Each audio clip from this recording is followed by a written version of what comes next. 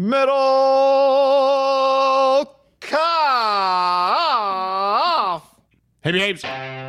Here we go. Late Sunday night. Post Sunday Night Football. Big day of NFL football.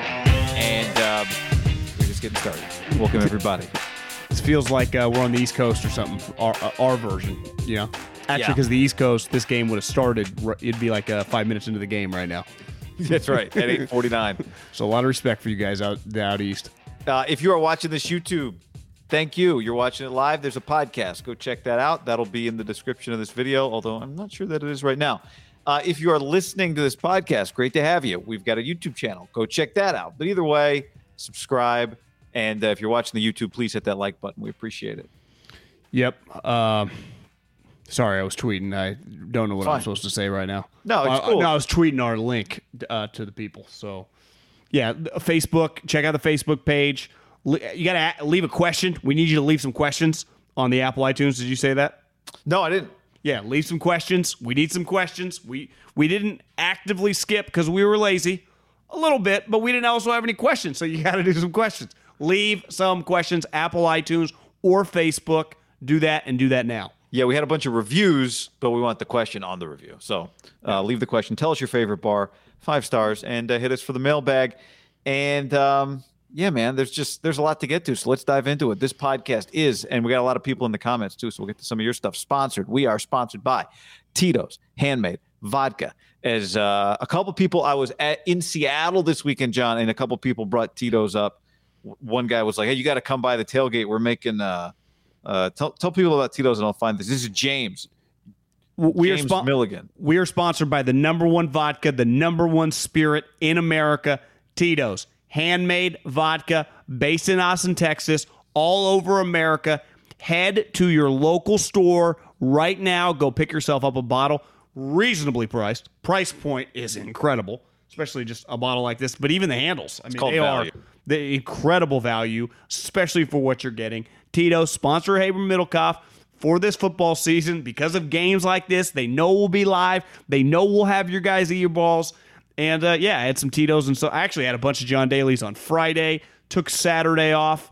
But Friday got after it pretty good. Just John Daly's because they flow so well. Sometimes you're like, whoa, I'm already 4 or 5 deep. And then you let it rock and roll. So how about this? We might have to have we have to I don't know if you want to spice this one, but James hit me up over the weekend. He's like, hey, come by the tailgate. Tito's on me. We have a drink called the horsecock. It's like a horse feather, but with Tito's and a dash of Tabasco. Did you say the horse cock? That's what he called it. Yeah. What's a horse feather? What's in that? I don't know. I didn't know. No comment. I don't even know what this guy's talking about. But I don't either. I appreciate it. Go make yourself a Tito's. Make yourself a Tito's and soda. Make yourself a cocktail. All right, John. Yeah, that's right. And don't forget to savor responsibly. It's a great product. Keep sending us photos of you enjoying your Tito's as you did again this weekend. We appreciate that. Also brought to you by mybookie.ag. Promo code HAM and the #1 will there match that first deposit dollar for dollar up to $1,000. If you accept the bonus, you have to bet the full amount before you can withdraw funds. You can also decline the bonus, but either way, use HAM1 to let them know that we sent you. Yep. And if you listen to us, we were 0 for 2 this weekend on our lock of the week and our dud of the week. But you know the great thing is, guy? MyBookie.ag, promo code HAM and the #1, Monday Night Football. Probably the best Monday Night Football game so far this year. Eagles at the Cowboys. Birds, as of right now, are getting 3.5. Mike McCarthy, I would say, would not be in a great spot if he loses to Nick Sirianni at home and goes to 1-2 and the Eagles are in first place. Would you agree with that? I would agree with that. So it's I think it's a must-win game for McCarthy. He's favored by even more than 3 points. You see there, Trent Williams from Australia got hurt in practice. So now Andre Dillard, their first rounder from a couple years, bumped up. He's starting this game against the boys. So I'm actually really excited to watch. Like, this is a good Monday Night Football game. Yeah. But, sometimes the brands in this division can be shitty. And hell, I mean, these both might be 8-9 win teams. But early in the season, I'm invested. MyBookie.ag, promo code HAM1. Go place a bet on the game. All right, and we'll get back to work with our lock of the week next week and our dud of the week, where we find the worst game and we're obligated to then bet on that. All right, let's start with this, John. Just game reaction to Sunday Night Football, Niners and Packers. The 49ers had a game-winning drive until they didn't. It felt like Devontae Adams felt kind of like Steph Curry when they're just running him off 9 screens and they're just finding a way to get him the ball. And you just know if he catches the ball, you might be in trouble because Steph will hit the shot. That's what it felt like tonight watching Devontae and Aaron Rodgers. It also felt like there were like 9 total possessions in the game. Like every possession was so valuable because it felt like there weren't that many opportunities. Well, they had several 3-and-outs early in the game. At halftime, a little like the Eagles game. Now, they were down in the Eagles game. I think they were winning 7-3. This thing, they were down 17-7, but scored with 0 seconds on the clock at the end of the half. Felt like they were pretty lucky to be down 17-7 at half. They were getting thoroughly mollywopped. Rodgers was 16 of 18 for almost 200 yards, and Devontae had 7 for 73. But the stats, at the time of watching it, I wrote down the stats. I'm like, this feels low. Like this, it feels like Devontae's got 12 at halftime for $180. That you have no answer for him. And listen, when you have multiple wide receivers, I don't know, like the Niners are going to see coming up for the next several weeks, AJ Green, Hopkins, Rondale Moore. Next week, you got Lockett and DK. They just have one guy. So you got to figure out in this day and age, in 2021, what makes the Packers so unique that they're so good, partly because they have one of the greatest quarterbacks of all time. They've kind of been kicking the shit out of everyone for the last couple years with just one wide receiver. Now, their running back's good, and obviously they have one of the greatest quarterbacks of all time, but they do not got 3 wide receivers who scare you. They have one guy, and the Niners, really had no chance to stop him all night long, including the last drive. He caught 2 balls. Yeah, and he turns out to be one of the best receivers in the NFL, right? Well, he's a Hall of Fame level. He's going to go to the Hall of Fame one day, probably. He will. Go Dogs. Yeah. He's on that pace. Yeah. Especially if they stay together, if they continue.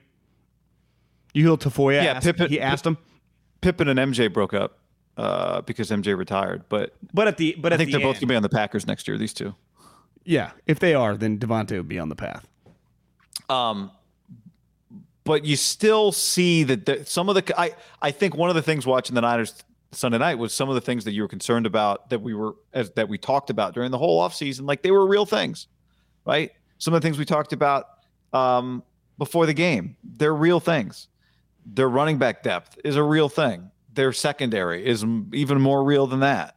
And Jimmy in terms of his high end, which we'll get to some of these individual issues. And now they've got, like you said, Seattle coming up, and Seattle's the Niners are not in a desperate spot, I wouldn't say, but Seattle is more desperate. Seattle much more desperate. Seattle is. So what's the target? Can you get to the bye at 3-2 and split the next 2? Can you get to the bye? It feels like getting to the bye at 4-1 now is going to be a major challenge. But that was going to be a challenge though when you looked at the schedule, right? When you looked at those 4 straight games. Yeah. Yeah. Or I guess 3 straight games. The Packers. Well, yeah, especially when you looked at the Packers game before you watched the Packers play week 1, when you thought that's how this game could look. Yeah, but even after you watched them play week 1, having that guy at quarterback is always going to be a challenge. He didn't throw for 400 yards tonight. Now, I think this speaks to what you're talking about. It felt like they had the ball a lot, but he threw for 260 yards. You go through the box scores today, that's low. Like a lot of guys in the NFL throw easily 320, 340, 350. So the yardage and really the points, right? This game was not 38-35. They were at 17 for a long period up until the third quarter. So they never. I wouldn't say that the Niners, they were never in control in the first half, but luckily the Packers didn't have 28 points on the board. Well, there were only 3 punts in the second half combined. Well, the Niners take Jimmy's king of, like, if he's going to score, it's going to be a 6 or 8 minute drive. Like the Niners don't do 2-minute drives with Jimmy Garoppolo. They don't have the ability to do that.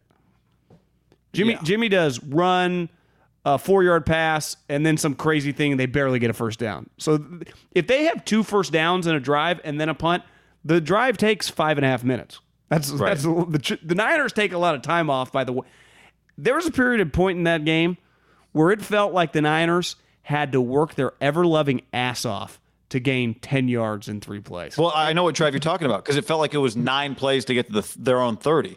It And then they barely get over it. And then they have to do a review. And they're like, first down. Like the Packers like, ding, ding, boom, boom, boom, first down. It's just so easy. The Niners, you got like chin straps breaking. You got double teams. And then it's like 3 plays. And they get 10 yards and a quarter. Yeah. It takes a lot of things to go right to get from the 25 down to the goal line. They have to make a lot of plays. Well, we talked about it in the pregame show. One thing that really hurt, their running back situation was a disaster tonight. And we love Juice. He's a core member of the guests on this show that we stand by and we support. But like there were points in time tonight. In the passing game is one thing. He is a dynamic player in the passing game because he's going to get matched up on a guy that he's going to have an advantage. But when you have to consistently hand him the ball, they don't want to do that.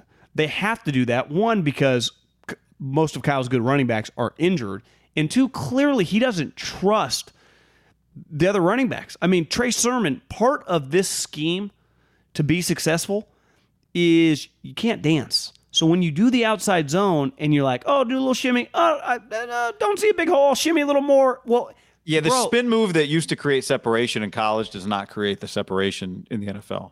Yeah, but they're not road grading people. They're creases, and you have to hit them. And even if you hit them and it's not really there, you'll still get 2 or 3 yards. They had way too many. I bet Kyle's going to be hot tomorrow in the office for the run game and mainly on their third-round running back. He played pretty soft would be the wrong way to put it, but just he didn't play the right way for this scheme. If you're going to play that way in this scheme, it will not work. He didn't look like Elijah Mitchell looked. He didn't look like he looked on his carry that he got hurt on in Philadelphia. Well, the hole was a little bigger on that. Okay, it's true. Yeah, but it's 3 yards a carry. It's just even, especially for them. That's why I thought it was so big when they scored the touchdown before the half. Then they come back and score again. And it's like, okay, now maybe you can kind of do more of the stuff that feels like your offense. It was it's such a cliche when coaches say we got to get the ball into the hands of our playmakers. And maybe this is part of the Garoppolo conversation, but it really was a get the ball into your hands of your playmakers game. But at all, and you were willing to take on any risk to do it. Like at times they were getting the ball to Debo and they were walking a fine line of an interceptable ball. They would get the ball to Kittle. They'd get the ball to, they got the ball to Aiyuk, but it was, you're used to seeing, I think, a little more in their offense of guys being schemed open. And for whatever reason tonight, it didn't look like it normally looks in that regard. Right. And we can get to Kyle too, but I think before we get to any of that other stuff, they lost an NFC game that they had the lead with less than a minute left. And they lost it because Rodgers had for all the things we're going to talk about, Rodgers had 2 huge throws with no timeouts left at the end of the game. We got a long way to go, but them beating them 2 years ago held them host the game in the playoffs. Remember? They had the same record. They hosted them. So it's just something. Now, I mean, I'm not even going to – the Niners are nowhere near being talked about as a number 1 seed. But when we talk about playoff stuff, this game will have ramifications and impact. Now, I think it's fair to say – when you look at the division the Packers playing, they're going to win it, right? Well, we talked about beforehand, the Packers could have lost Sunday Night Football and still been tied for first when they got on the plane. Yeah. At 1 and 2. But they won it. So they're in first place, and they're probably never going to look back now the rest of the year. The Packers will be in first place in their division for the rest of the year. Agreed. My thought I got to take, but it's about Jimmy. So you want to just dive into Jimmy? Yeah, the other thing I wanted to say about the game was just it did look – somebody tweeted at me, and it made me laugh because during the NFL preseason, we had joked about Nathan Peterman having to quiet the crowd down when he came in the preseason, like on the goal line. And when Trey Lance came in at the end of the game, it was this really awkward position of fans hadn't been in the stadium for a regular season game since the Packer game, right? The Packer game. Are you talking about his touchdown? Yeah, at the end of the first half. Yeah. Trey Lance debuts in the game, his first appearance of the game, and the play starts going nuts. It was pretty cool. And Lance has to quiet people down. He's like, shut up. Well, it was 4th down and 2 seconds left. Like, it was just a moment. If you were sitting in there, you would have cheered. Absolutely. You would have just got up, nailed somebody in the shoulder, and been like, here he comes. But I thought the crowd, I think back to early in the Levi's Stadium era where there were a lot of conversations about whether the crowd could be good enough and too wine and cheesy. Yeah, and I thought it, I was not there obviously, but I thought it looked really good. It sounded really good. Somebody had to lose that game. If the Packers lost that game and the Niners had won the game, the Packers would feel like they let one get away, and it would kind of feel like the Niners stole one. Which is fine. It doesn't matter how it feels. It goes in one column or the other. But I do think we'll see. I think the Packers, I think they'll end up being a good team this year. Would have been a devastating loss for the Packers. I mean, it's a shitty loss for the Niners, but they were getting beat most of the game. Right? Devastating in the way it feels, but they were still going to win their division in all likelihood, right? I know, but just that they had thoroughly outplayed them. Totally. 2 takes, and I'm not going to spend too much time on this because it just becomes so negative. The refs, and this is all the way around. I mean, this is the entire on the PI calls going both ways. The call Jimmy got when he got hit in the face by 23. Yeah, that was a bad call. I mean, come on. That crew is just we know that it's kind of pointless to even argue over this. The NFL does not give a shit about any of these guys. They just want the entertainment. They don't care who wins or loses. They don't care about the performances. I actually thought I saw a former DB retweeted the hit that Devontae had. I didn't think he got hit in the chest. Like I thought it was a clean hit. Yeah, I thought it was a clean hit too. He did you got some helmet on the chin, but I thought it was a clean hit. It just looked bad.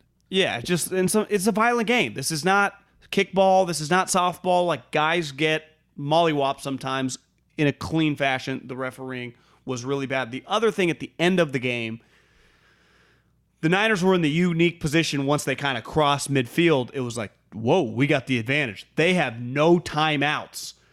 But they don't have Mahomes.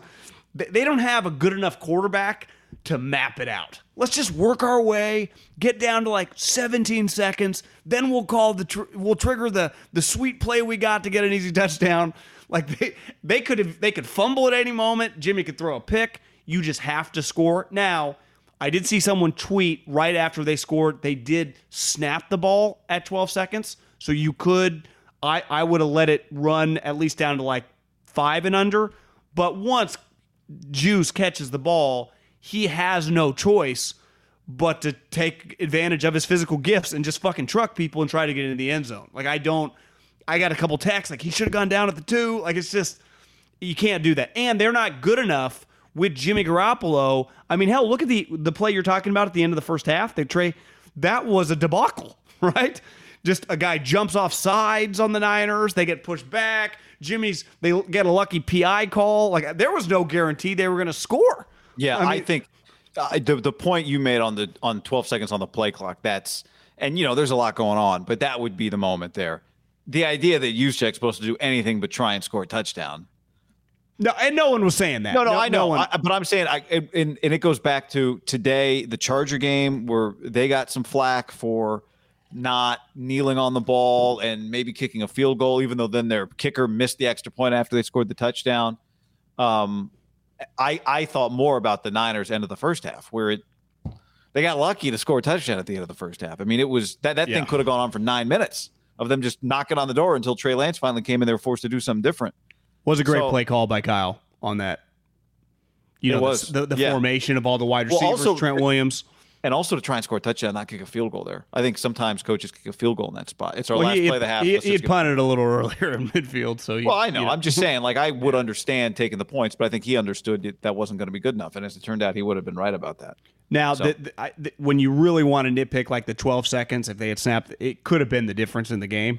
Now, maybe they changed the Packer strategy a little bit, but time was not on their side, right, toward the end of the game. Really, people were tweeting at me like, go ham on the prevent defense. It's a tough situation. Like, you're not in the business of blitzing guys like Aaron Rodgers. Jimmy Garoppolo, bring the fucking house, right, in that situation. I would too. Aaron Rodgers, I don't feel that comfortable. And Fred, it's just, you could argue the coaching point on that is Fred. I would rather you get greedy and go back to not let anything get behind you in that little zone. You're the middle of the field dropper. If someone catches one, 10 yards away from the line of scrimmage, we're good with that. We give them 15-yard gain. We can't give up the 35-yard gain, which, again, was millimeters of his fingers, but he's playing it proper technique, and they clearly think about this guy. That game, the knowledge of all these guys. Think about LaFleur and Kyle. They've known each other for a decade, run the same offense. Joe Barry, his new defensive coordinator, has been with Sean McVay for the last 4 years as his linebacker coach. So they're thinking on the play calls against the defenses and the offenses. It's unique. They're able to uniquely anticipate. D'Amico Ryan's been coaching against this thing in practice. He knows forever. what they do. And he coached against it in practice. And he played against, but he's played against this offense. Chip Kelly ran versions like the run scheme. Like they're just. It's felt like UCLA Fresno State. I did think on that last drive, we're rush 3, don't rush 4. Although Collinsworth made the point, like a sack kind of ends the game, so I understood it. They didn't almost get. But I'm talking more like bring 6, like fucking bring him and force him to get the ball out of his hand quickly. What if one of your corners trips over himself and 17 runs into the end zone? Yeah, which felt like almost happened a couple of times. Yeah, because you knew he was going to 17. What if you did this? Bring 5 or 6, put 2 people on 17. And clearly people don't do, when people say double team him, I think in their mind, the average fan thinks like a punt. Like put 2 guys over. Like gunners? Yeah. No one does that. Safety's helping. Yeah. Generally, right? Yeah, in theory. Why not? Why don't you put 2 guys on them like gunners? Huh? You could. You could. If they would have done that, no one would have complained, right? Because his line does not reflect what I witnessed. 12 for 132. If you just said Middlecoff, what was how many his line? PIs did he draw? 1? A couple. 2. His line felt like 15 he had the one on the 180. ball, like floated out of bounds, right? That didn't really feel like it was Emmanuel What's a Moses kind of a before. horseshit call, yeah. And then I feel like he had one earlier in the game. Yeah. They had 3 PI calls for 81 yards. That's a killer. 3 total? Felt like more. They at one point in time they had 3. I think I sent you the tweet, probably midway the third quarter. 3 for 81. That's a lot of yards.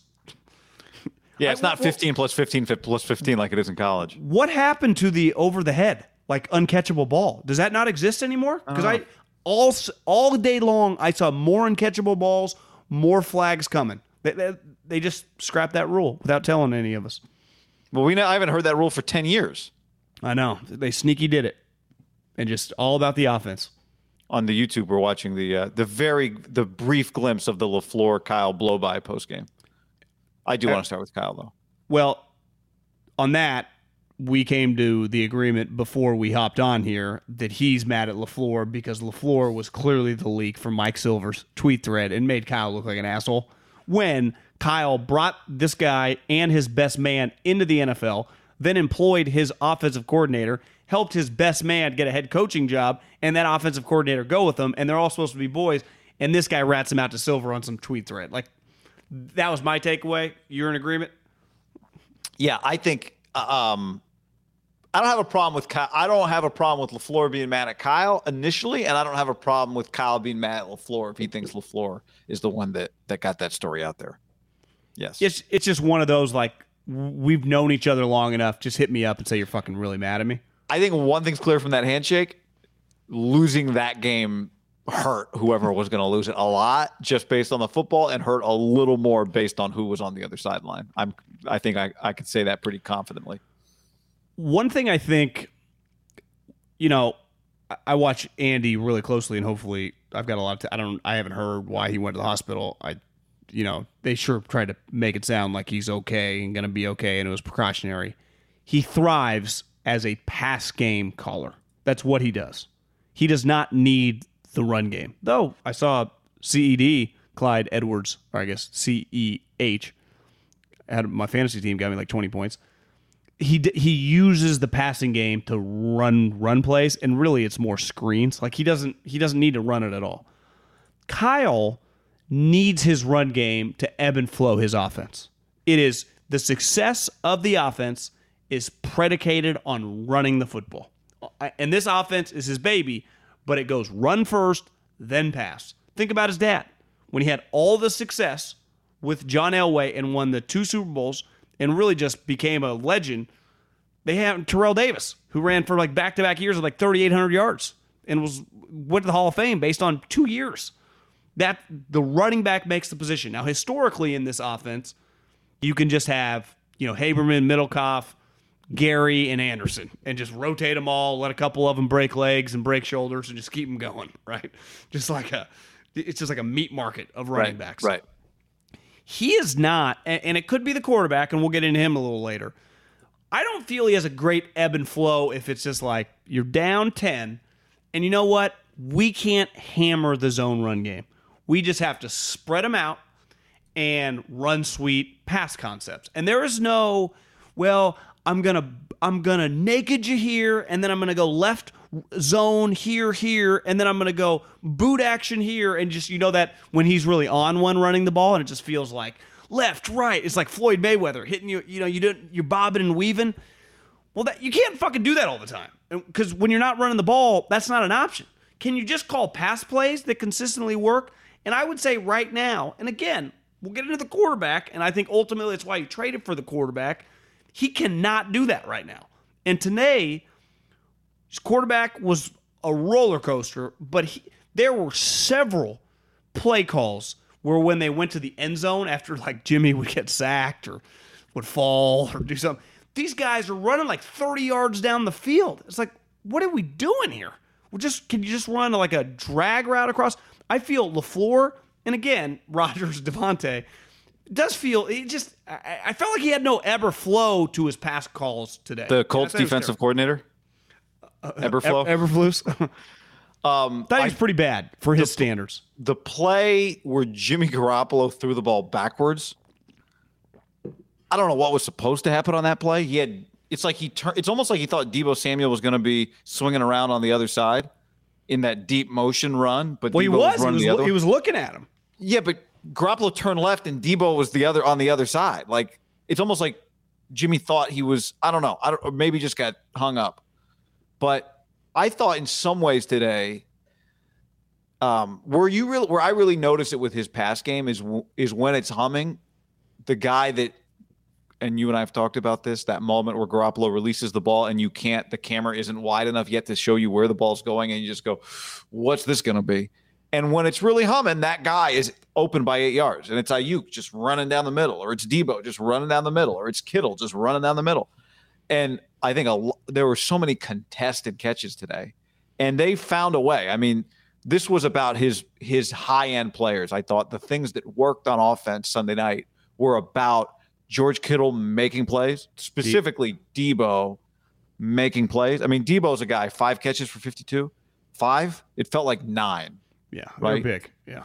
And even Aiyuk. Like, they did get Aiyuk back in the mix. They got him the end around. I mean, they clearly, again, he had 4. It felt like he had a bigger impact. Sanu's 3 catches were big. Sanu's and Juszczyk had it, obviously. Juszczyk had 2 huge catches on that last drop. But a couple of those felt schemed, like the one Juszczyk came across the middle. Generally, they probably are with him, right? That's a scheme play. But there are just moments, and again, Arians is another example like Andy. He's a natural pass play caller that I can get not every one of my plays needs to be like some deep post. Can you just run the route that against the defense will just get the guy open and get a layup? And it felt like he could not call any layups tonight. Because you're right. They were all really contested. Like, just watching Tampa, in like the second half, he could just get Gronk a catch. Or just a guy catch. And when I say a catch, I just mean no one's around you for like 3 yards. So it just got there was nothing easy. Everywhere I looked. The Trey Lance touchdown at the end of the first half was a layup. But that was a run play. Yeah, but I mean, it was a layup. Why? That's a run play. He can scheme the run. He's the best run schemer in the league. His pass ability is all based on how they're running the ball. He has not shown, and I'm not trying to like act like he's some village idiot or whatever, but as a pass game only caller, and it might be some of the quarterbacks. I think there were angles there were angles tonight where fucking no one was open. Not even close. And they have one good corner, but they don't have. This isn't the '85 Bears. Like, they don't. Their secondary isn't Ed Reed, Deion Sanders, and Richard Sherman, like you should be able to scheme guys open. And like, where's George Kittle? Just across the middle. I thought it was. They got him there on the last drive. Collinsworth called it. But why couldn't he do that? Like, why did it have to get to that point?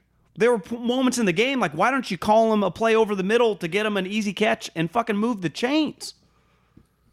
Yeah, it doesn't concern me overly because I've seen him do it a million times. I've seen him scheme guys wide open. And I think, to me, his I know when the run game's humming, he can dominate. What happens when the run game doesn't work?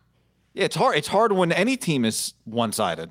But it's not for the good teams passing the ball. They can throw. Well, who do the good teams have? Who are you talking about? Andy Reid has Patrick Mahomes. Why no? Well, that's a problem. Yeah. It's hard. Like, what good team with an average quarterback can be single dimensional and succeed? Well, that's a problem with Jimmy, right? They cannot. He can't carry you like as a single dimension quarterback like Rodgers. Because I had the thought tonight, like, if they were able to get Rodgers on this team with all these guys, they would dominate. Yeah, they should have done it. And they should have done Brady. They should have done Tom. Yeah, they should have done Tom. Like that one, they didn't have they didn't have control over Aaron, but they had control over Tom. Because Andy wasn't even that expensive. You give him 2 for $50. I mean, God, they should have done Tom. They should have. Easy to say now, yes, but they should have done that, and their offense would be better. But it's crazy. Ways, it's crazy how good they can be with a quarterback. 17 to 23 range. Yeah, and sometimes it's 28, and sometimes it's 17. Sometimes it's a couple throws here and there. It's 14, but it's not like 14 for the whole game. Several plays during a game where he's 28. I thought, not to, which is hard. Not to change. I mean, that's where it's like Kyle. So this is what I want to say is like, I thought the position he put them in after 59 minutes and 10 seconds of football, to have the lead, given how erratic Garoppolo was. Ref bailed him out on a couple calls. Absolutely. They got help. There's no question. But that's if we play out a million football games, it's just going to be a lot of that. I thought was in some ways, I don't want to say a gritty effort, but they were able to have the lead when they did not have their fastball. I'm not denying their competitive character, the toughness of the team, their physicality. Like, they belong. Like, they've done an excellent job scouting the right type people. Like, I just think the character of the guys that they play with is really high level. And when I say care, I don't mean like the way they treat people, even though I'm not, obviously they got a bunch of good guys. I'm just saying their competitive willingness to just keep swinging. They've done it 2 weeks in a row now where it started pretty ugly. This even more, because unlike Philly, here you're home, but you're fucking looking across. You're like, holy shit, is this guy going to throw 7 touchdowns on us tonight? And they don't wilt. And they have Bosa's effort. Armstead plays hard. I mean, Fred Warner's effort is elite. Jimmy Ward, like, you can't have enough guys on defense that want to fucking rock the other guy's world. And I social media sometimes when a guy gets rocked, everyone acts like, people should go to jail. It's like, I love having those guys on my team. And it's not like it's not like he's Cam Chancellor or whatever, but even you see it with the Raiders now being able to work with Jonathan Abram. Like, you got to have physical players because that's how you last. Because eventually you hit a couple people and games flip. Hell, Josh Norman got hurt tonight, but what happened to him early in the game when they threw that quick route? He hit the ball right away, and it was a bad bounce. Like, imagine if it bounced the other way. Maybe it goes like, they have a culture of the type guy that they go after. They don't fuck with pussies on defense. And you just watch a lot of teams. The Packers, for example, even though tonight I actually thought that was one of their more, of all the Packer games I've watched over the last couple of years, I thought tonight was like as competitive, and maybe they just kind of came up to the, they're going to answer the bell and not be like shown out by the other team. I thought overall, like, the competitiveness tonight was pretty elite. And I think it's probably, and I'm not to discredit what you're saying about the Packers, when you start with the lead, it's probably easier to play that way too, right? If you're Green Bay, if the Niners have a 10-0 lead and you're on the road, which that happened to Green Bay a couple of years ago. Packers are historical front runners under Rodgers. When they get down, they get blown out. Yeah. But when you have the lead, now the other team is kind of skittish, and the Niners got a little skittish. But again, I thought that drive that they took the lead on, I thought they manufactured it when they had to throw the. Did they throw on that last drive? I mean, run on that last drive? I don't think they did. No. They had to manufacture it, and they did. So yeah, they really have a running back they could run with. Debo. I said this on the pregame, and I think sometimes we gloss over this guy just because it's now been a while. We're a couple years removed from 19. Feels like that was like 7 years ago. You really miss Raheem Mostert. I mean, you really do. He's got some issues, right? Obviously injury prone, but just as a player when he's on the field, they have a big downgrade from him even to the next guy. And I mean, hell, we'll see. The guy was awesome against the Lions. One game he's hurt in Elijah Mitchell. Like, it just shows you it's really, really difficult to sustain. Like, you just see, look at the Packers. I mean, their running back, that guy's good. Aaron Jones is just a consistent, solid, good player. And he's not by any means like in the open field Raheem Mostert fast or whatever, but they can just rely on him. They can hand him the rock, give it to A.J. Dillon a little bit. Like, those two running backs, wouldn't you agree, are light years better? Now, the Niners were playing, empty-handed a little bit tonight, but the gap on running backs for two teams that really want to run the ball, like even under Aaron Rodgers, once LaFleur got there, like they have made a concerted effort to run. I just think tonight, clearly, they think the weakness is where the weakness is, right? Yeah. How many shots was that guy taking downfield? Like that felt even a lot for him, didn't it? He was letting it rip. I mean, and they weren't like 15-yard throws or 20-yard throws. They were 40-yard throws. Every PI was 30-plus yards. Yeah, You're right. The average PI was, 30 to 25 yards, 27 yards? A major difference is when Jimmy and when Aaron let it rip outside of the picture, so the ball flies and the camera goes. With Aaron, you're like, oh, touchdown. And with Jimmy, you think concussion or a pick. Yeah. How about Cannon on the returns? 49. Can he carry the football? Can you put him in the backfield? He did have a sweet return. He had a sweet return, and he had a good special teams tackle. Yeah. So I think it's part of what you see, and this is what's coming up, is it, and you mentioned it, like it takes so many plays to get down the field. It's the margin, their margin for error is really thin, and that's a variety of things. That's Garoppolo, that's not being able to run, that's their secondary. Because, again, I'll go back to the drive chart. I mean, it went field goal, touchdown, punt, turnover on downs for the Packers, touchdown, punt, field goal. When they got stops, it felt like even those were kind of on the edge. You can live with field goals unless they're to win the game. Yeah. If I told you the final score is going to be 30-28 before the game started tonight, you'd go, okay, yeah, that sounds right. And that's what it was. Yeah. I mean, the Packers did have to go about 50 yards with 30 seconds left and no timeouts. That's with the ghost of Devontae Adams. That's pretty. Devontae, how about them kicking the offensive lineman out of the injury tent? It's like, sorry, sir, the VIP. It's like a club. Devontae's here. Yeah, it's like Leonardo DiCaprio's here. We're going to need this table. I know you're rich as shit, and I know you've already paid $15,000 for a bottle in this VIP table. We're going to find you another one, but he's sitting there. I'll tell you what I could do without, and maybe you're right. Maybe we just got the wind knocked out of him. When a guy is lying there, like trying to blink himself back to life, I do not need the camera just like all in. It just, I was just like, oh, I don't want to watch this. Like, because what I thought was happening was I thought Devontae was trying to move his arm and he couldn't. That's what it looked, Now, in hindsight, maybe that's not what happened. But in that moment, I was just like, I do not want to be seeing it this up close, like looking into it. I don't want to be looking into his eyes right now. Once I saw the replay, I felt pretty confident once it was a pretty clean hit by Jimmy Ward that it just knocked, can't breathe. Can't breathe. But you saw his chin strap pumped up, so I know he grazed the chin a little bit. I know. I just felt like you could tell he was really searching for air. I've had the wind knocked out of me one time on a boogie board in a wave. I can relate to Devontae. Yeah. Did you? And in the water, that's a dangerous place. I just kind of rolled to the sand, but I just have you ever been in that feeling where you go like this and no air comes in? Yes. It is a. I mean, was Devontae? Mad props. He's tough SOB. Fresno State. Troy on YouTube says, keep telling yourselves if it makes you feel better. Everyone thinks it was a dirty hit. I didn't think it was a dirty hit. Could it have been penalized? It could have been. I did not think it was dirty. It was a little late, though, actually. Yeah, I just think this is the day and age we're living in. Once you get rid of these hits, everyone thinks these hits are dirty. It's a violent sport. This is not kickball. Like, guys do get hit. But again, as someone who didn't think it was dirty, I could have seen a flag because of his chin strap coming up and his helmet coming up. I'm not saying that they could have, they shouldn't have thrown the flag. I would have no problem if they threw the flag. But I just think sometimes everyone's reaction is like, that is no place for this anymore. Like, it's still like, that's, you know. Yeah, and he got in there with his shoulder. He wasn't in there with he didn't get in there with his crown first, I didn't think. Yeah.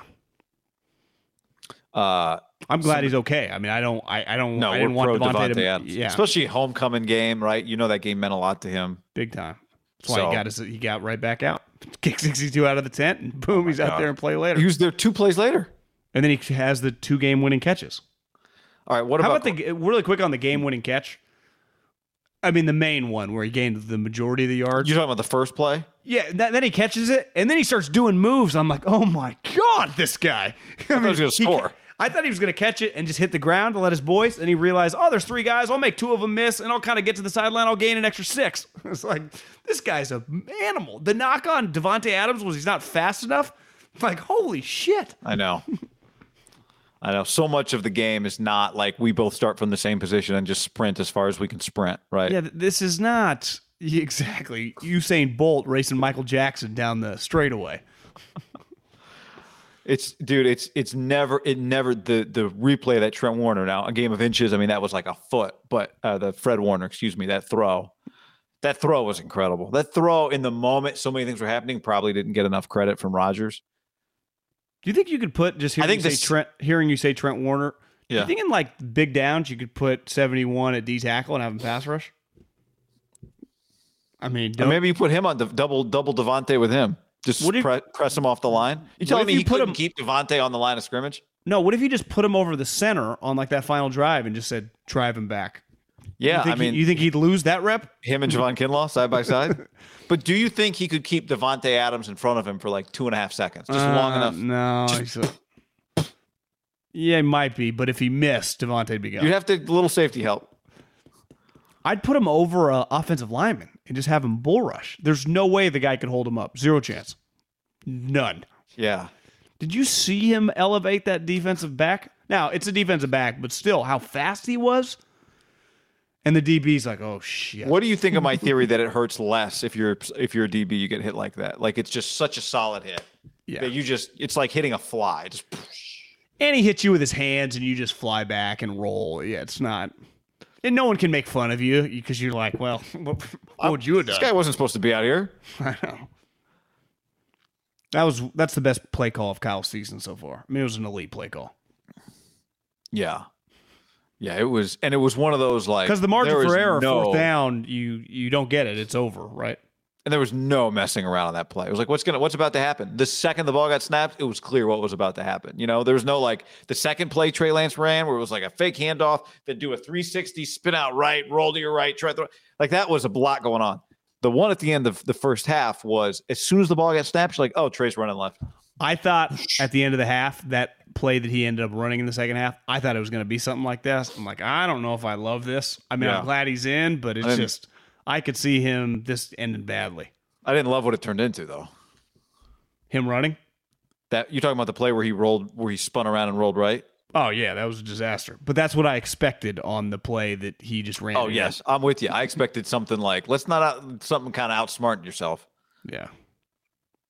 But, yeah. You know what there was tonight at let's talk about Jimmy. Right? Do you feel like we should jump to Jimmy here? Yeah, let's hit what you were going to hit. Okay. Because then we got Jimmy and some other stuff. What there was tonight at Levi Stadium was our friends, John. Puesto. You and I will be at Puesto this week. Oh, wrong one. You and I will be at Puesto this week. This is elite in all caps. There's no question on the QB tiers. Puesto is a tier 1 quarterback. It is fantastic. Mexican, artisan, food, and a variety with like 500 tequila different level variety of margaritas. It's elite. I think we both had people tagging us on Friday or Saturday night, dudes at Petco Park realizing that there was Puesto down at the Padre game.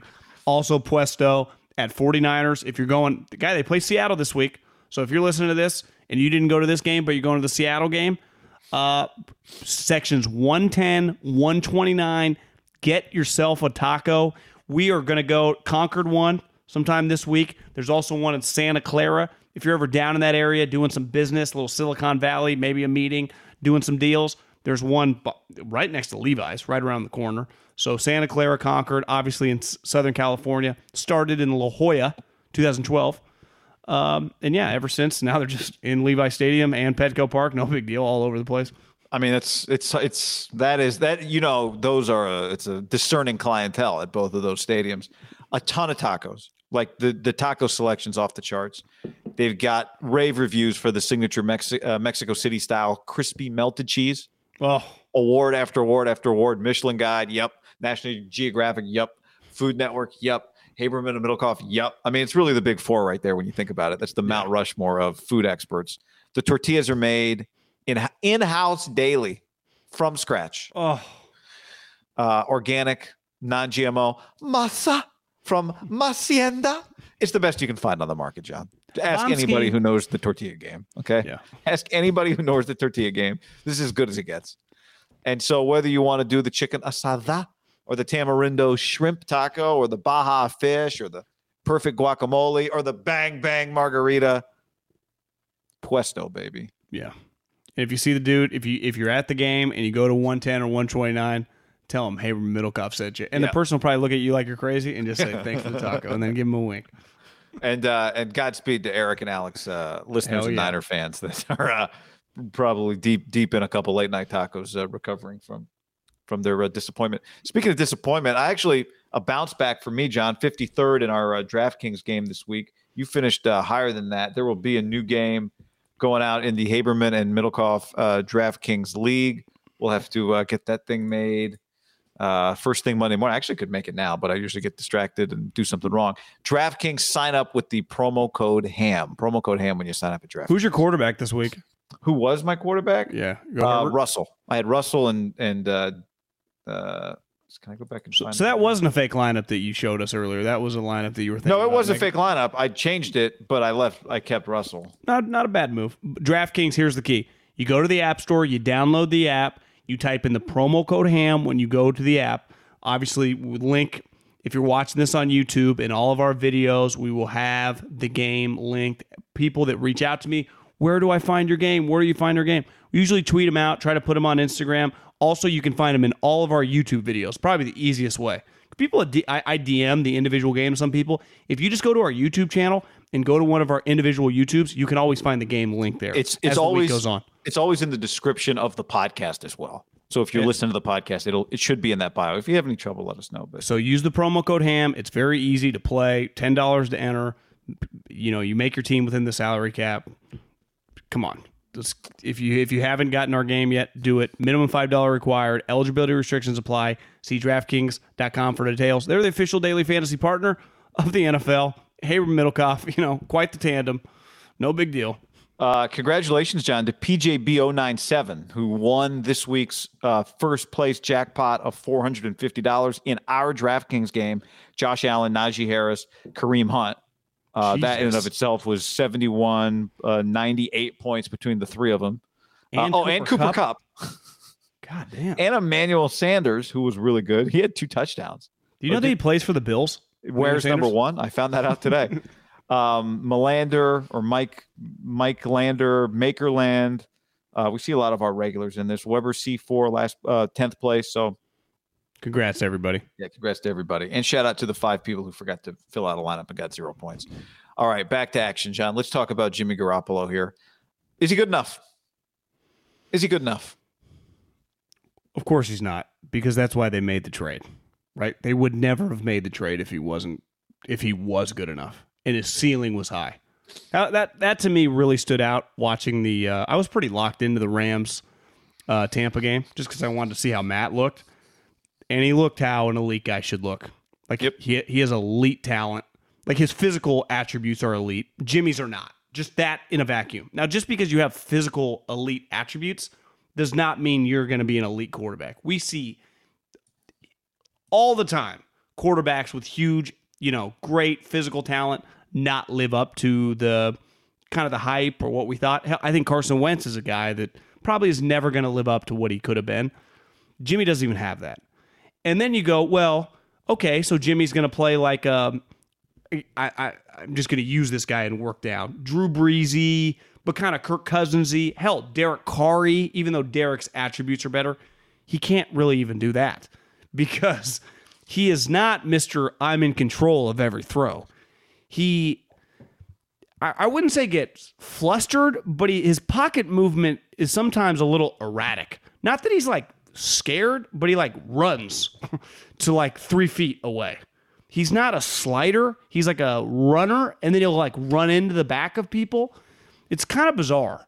He's not the most fluid player in the pocket. Like you watch Tom's spatial awareness, and I know he's the greatest quarterback of all time, so he's even a bad example, but the Rivers, I mean, all the pocket quarterbacks of that little area is pretty elite.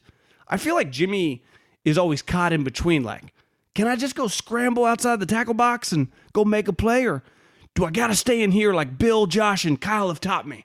And then sometimes he just gets lost in no man's land, and then he'll make a throw and it'll like skip.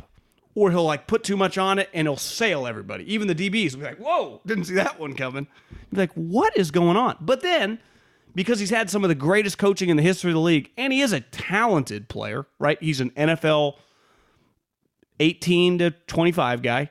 He could make a stretch in a big game too. Like that final drive, you're like, make some throws. Now he gets bailed out by an incredible catch or two. But he's just, this team is not as good as a Super Bowl team because their running game is clearly not as good, and their secondary with the corners aren't as good. He is then going to be a problem because he is at best the same, but if my logic of you're either getting better or getting worse, he's probably gotten a little worse since then. That's a problem. And you kind of felt it tonight. Like he's not, obviously he can't just duel Aaron Rodgers, but I thought tonight for the most part, if I had to give him a grade, it'd be like C-. Yeah, I don't think he's worse than he was in 19. I think what we're seeing, though, is he's definitely going to need to be asked to do more. There were a couple games he was asked to do a lot in 19, but we saw how things played out in the playoffs. We saw what Kyle thought at the end of the first half of the Super Bowl. Like the evidence was there then where the ceiling was, right? And what was required around him. And I'm talking about like to be a Super Bowl contender. Right now, what we're talking about is he enough to like to get this team to the playoffs? Because that's where they need to get first and foremost. Do you think Packer fans truly deep down to their core know how good they have it?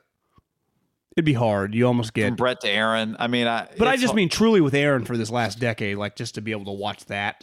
No, I think you probably think this is what it's about. Yeah, the guy's open, you hit him in stride. What's the big deal?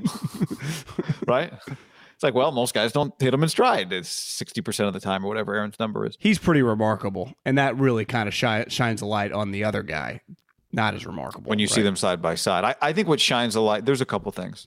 You mentioned Matthew Stafford. Look, one of my big takeaways this week 3 Sunday was that was one of the biggest games, Matthew. I think Howie Long said it. That's one of the biggest games Matthew Stafford's ever played in his career. Now, Aikman thought it was. So he stepped up in that moment, and he looked fantastic. I'm with you. Like, and Cooper Kupp, Deshaun Jackson. Hello, Deshaun Jackson. Deshaun Jackson, who is, by the way, like if he's healthy, he's one of the greatest big play players in the history of the sport, right? Well, I think tonight he tied the record for most 75-yard catches.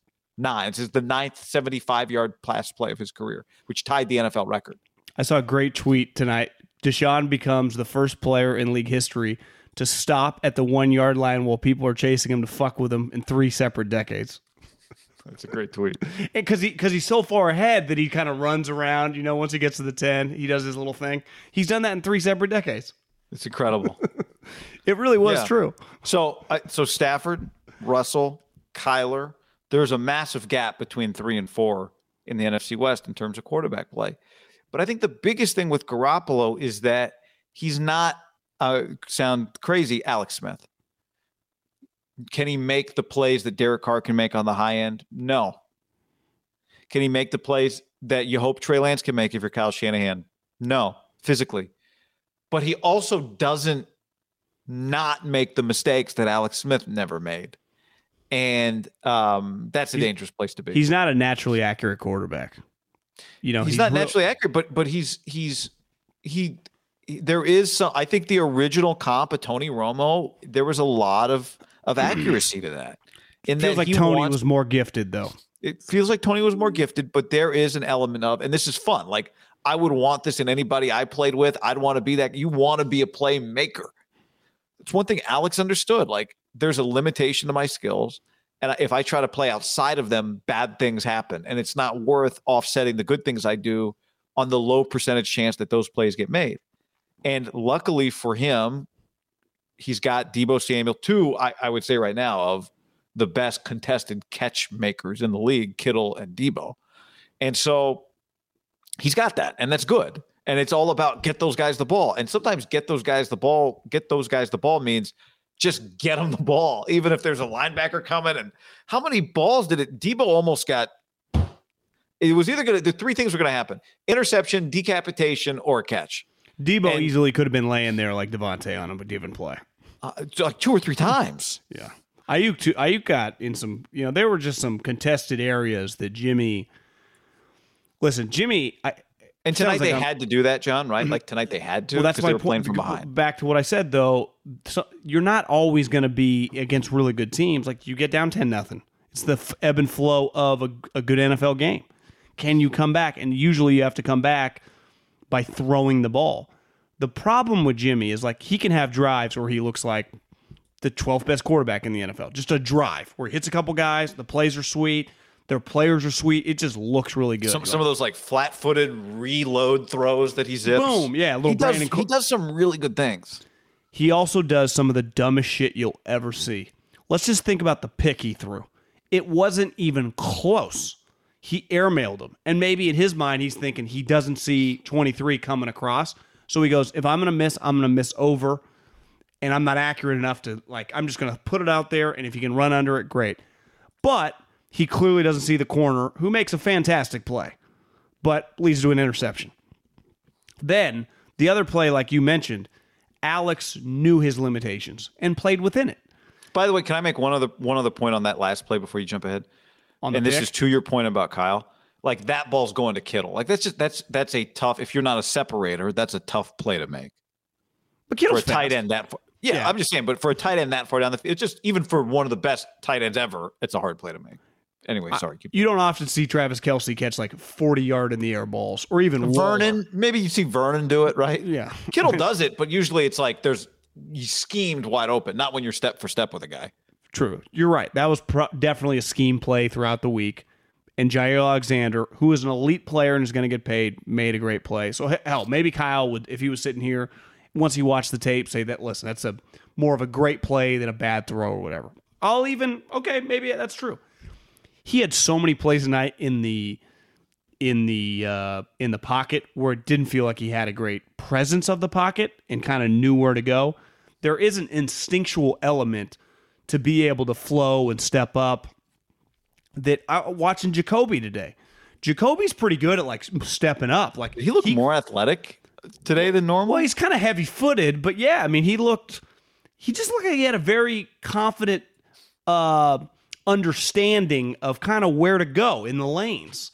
And I'm sure they hammer that home. I don't know, in New England's quarterback school, and Jimmy's then been with the quarterback school with Kyle and the guys, and it still feels like he's lost. And then that ball that he threw behind the line of scrimmage, not behind the line of scrimmage, he was behind the line of scrimmage, but behind himself, like, what are you doing?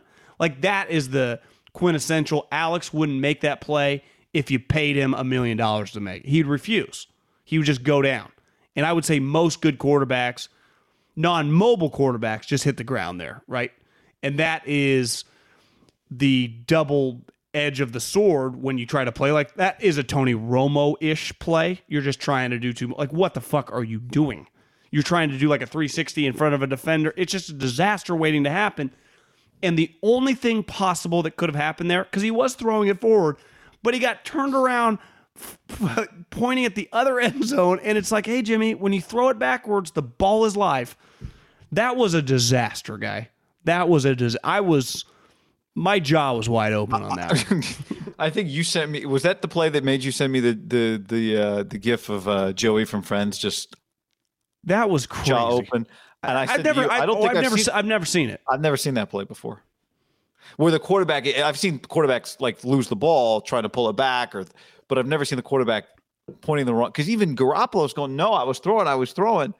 And he was right. I don't know. Did he realize he threw it backwards? I don't think he did realize that, or maybe you're just he probably did. You're just making the argument. And by the way, another spot where Chris Collinsworth was immediately on the right thing. But, see, that could have been devastating. I think they held him to a field goal. I mean, that could have been the game.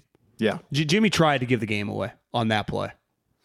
Yeah, some of the great plays he makes are you need because in some ways you're making up for some of the bad plays. Well, it's like he retracts right away. That's the thing. He can throw a touchdown to use check. And you're just going, Jesus, this guy's got some moxie. The very next play, as he's falling, he throws it right to a D tackle or something. You know, well, there's the bonehead plays at 30 years old guy. He's not a 24-year-old player. Well, there's an explanation for it, which is that's the whole package. It's not sometimes he's hot, sometimes he's cold. This is what it is. And sometimes it works and sometimes it doesn't. But this is the package. I just don't. My other takeaway tonight, if you truly evaluate him, unless you're just completely desperate, I don't know how you could trade a lot for him. I mean, I'd take him for like a fourth, but you couldn't trade a first. Could you trade a second for that? I don't think so because this is it. This is the package. This is it. He's 30. Now, could you do it like a late third, if you're desperate like Steelers or something? For sure. Yeah, to me the question's like, you're Washington football team and it's 2022. What do? You roll with Fitzpatrick again? You might. You draft a quarterback? You might. I mean, you should draft a quarterback, but where Jimmy's value could stay around higher is if this quarterback class could be really bad. It could be viewed as not many NFL quarterbacks, which is just from just the Hainer and everybody else. Yeah. Yeah. It's true. If I draft Hainer, I'm going to draft one of his Fresno State receivers. I would draft Jalen Cropper also. But that guy's got like 17 touchdowns. Yeah, kind of looks like Devontae a little. He does. Well, who's the other guy that they had? Kelly, I think. Is one of the guy that Josh Harper, the guy that Derek had. Yeah. Right, Josh Harper got a cup of coffee with the Raiders. Yeah. But no, you're right, and I think one of the stories this week is going to be. And because I can see it in the chat, it's like, is it time for Trey Lance? Right? Because what we don't have here is a 2-quarterback system. That got scrapped. We've got a starting quarterback and another guy they use sometimes, but it's not a 2-quarterback system. Which is the poor man's version of what the Saints have been doing. Because when I watch Saints games, in the peak of Taysom Hill, Drew Brees, he was playing more than this. Trey Lance is not playing. My calculation, he got 2 snaps tonight. Is that what you got? He had the touchdown, and he had the other weird play. And the spin around play, yeah. Yeah.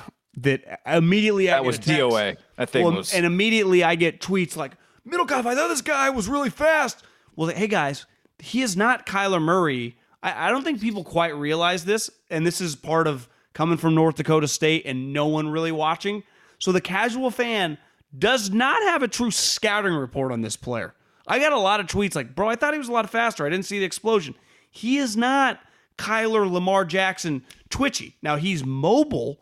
He's like think Deshaun Watson, think younger Russell. Like, he's quick relative to like Jimmy or even Derek Carr, even like athletic quarterbacks. But he is not, if Savage the safety is running at him or Jimmy Ward were to be running at him, he ain't running away from that guy. He will get...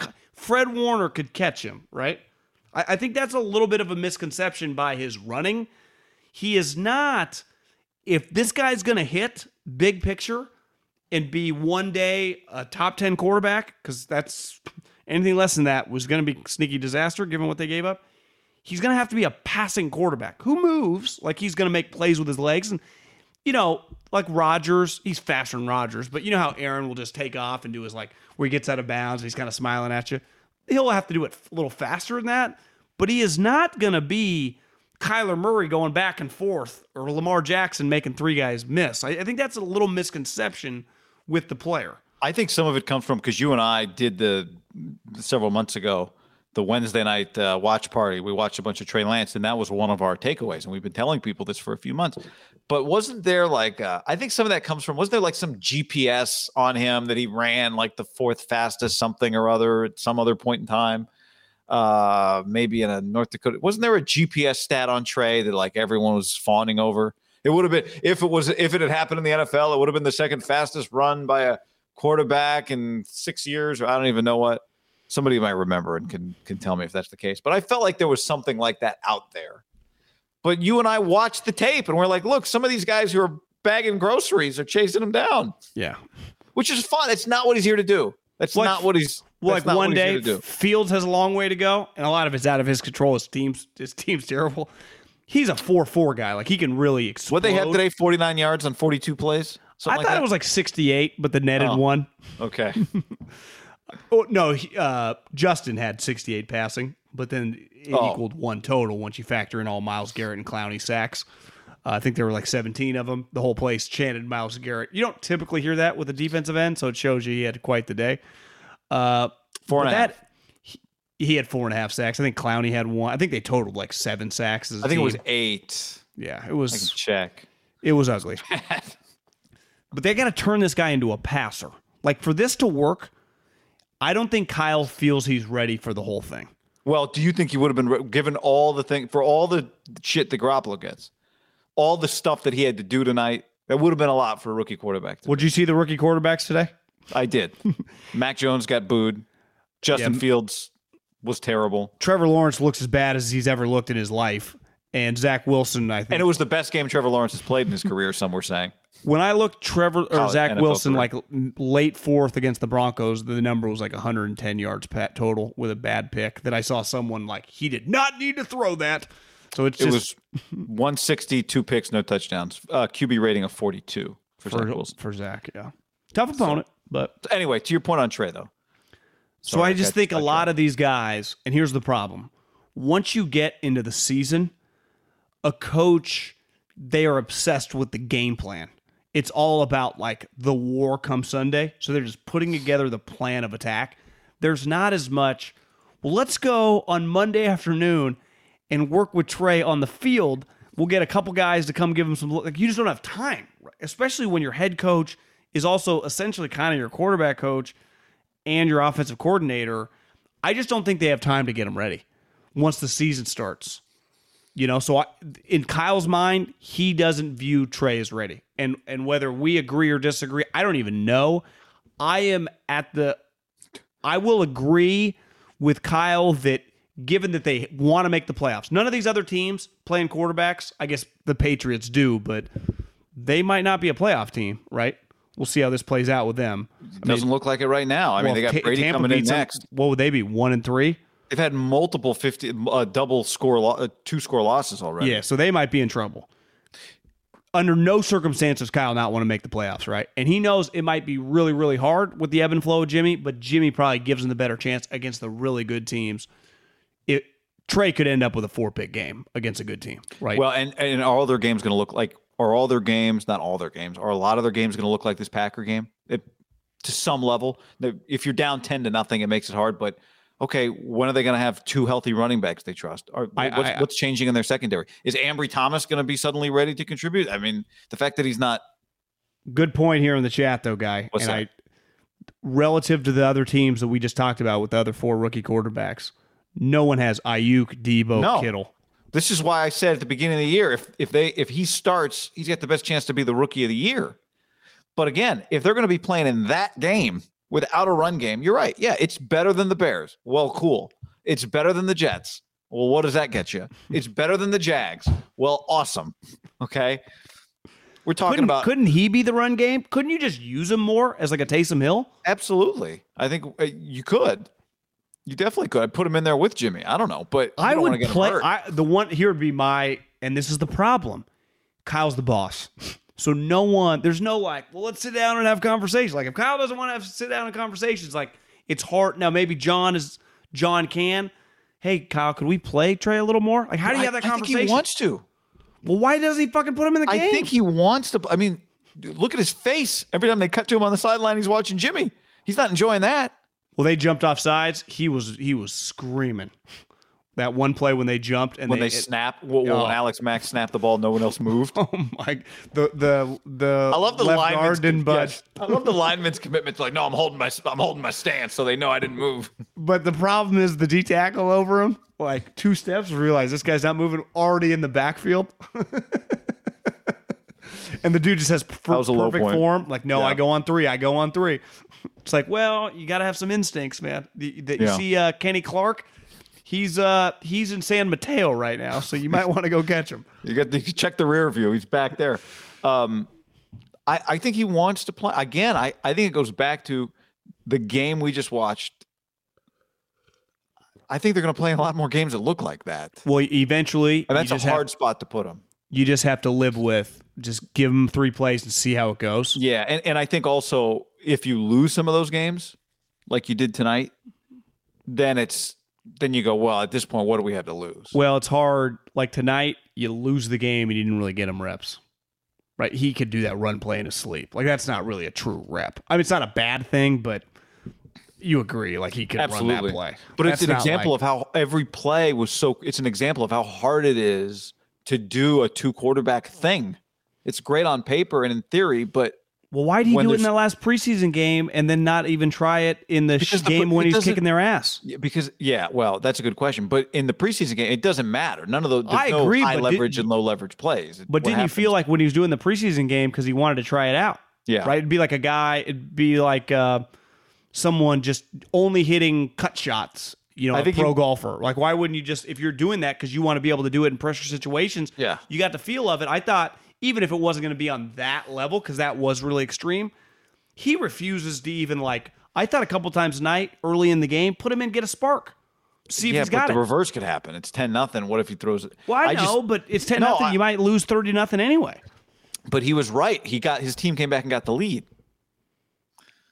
Well, I know he keeps being proven right because he gets them. But tonight it was a little lucky with the calls and. But see, I think it was not the same lucky. Amount of luck not lucky. I mean, like made. They got lucky to be back in the game. He's right that. Here's my ultimate point. I think he wants him in the game. I think he's frustrated with Jimmy. I think he knows what the limitations are, and I also think he's having a hard time finding the spot once the real bullets start flying. And then you get down. It's an uncomfortable situation because you've never done that in your career. No one does it. Even Sean Payton didn't do. He'd bring him in for a play or two, and then Drew would run back. No one did what I think we all thought he was going to do for that last preseason game. And even tonight, like if you're in a situation where it's 17-7, what if Jimmy gets you a first down, and then you just bring him in for a series? That would be unheard. No one does that. So I understand where he's like, this is an uncomfortable thing to do. Sometimes to be uncomfortable, you just have to do it, right? What do they say about like fear? And I get it. Like it's easy talking in theories and all this bullshit. Like it's a game. He's the offensive coordinator. He's like, fuck it. I'm just going to run this play that I know. He's on tilt anyway. Yeah. But I thought there were a couple moments tonight where he could have just, and again, I'm assuming he doesn't have a veteran running back in there to help him. That hurts. But does he even have, are we even sure that he has plays for him coming into this game that he feels like he could use him in that situation? Because I'm not at this point. I'm not saying they don't have plays for him, but he feels that like we're going to put him in a situation where we're down 10 points. No, I don't think he's putting him in that spot. Unless you feel like he's comfortable letting him pass? No, I don't. Yeah, that's a problem. But that'd be my pushback if I was, are these conversations happening tomorrow? Like is someone having a conversation I don't know. I mean, is the guy in the building beside John Lynch, and even that, it's not really his role, like question scheme, but like, what are we doing with Trey? Like, just like one of those passive aggressive questions. Like, and we're going with Jimmy this weekend, Kyle. We do. Yeah, no. I know. I'm just finalizing the room list. I'm just actually head home. It's 7:30 at night. I know you're going to be here till about midnight, but I'm taking off. Midnight. No, Kyle's going to be there to midnight. I'm Lynch. I'm heading home. I'm saying Kyle might be there past midnight. Did you see the shot they had of John Lynch in the booth? He looked good. Yeah, he looked stressed. He was like, "What's a stress? It sucks. You just sit there and watch." I know. It was stressful. You see Gudikins and Murphy? No. They did a shot of those two sitting together. What were they doing? I mean, just sitting there in the box watching. Slow play Rodgers, and there he is out there making plays for him. And, well, him and LaFleur, Ryder's got a good. Here's my thing. It doesn't get any better in playing for the Packers, Aaron. Especially if they're just going to re-sign Devontae. Like, you're the quarterback of the Green Bay Packers. Like, it's sweet. What were the other teams? The Broncos. The Raiders are out at this rate. Derek will be the MVP. Yeah. Derek's going to sign Lewis is going to sign Derek to an 8-year extension. It was the Niners, the Broncos. It was like anything. The Broncos. Yeah, that's right. Anything west of the Green Rams.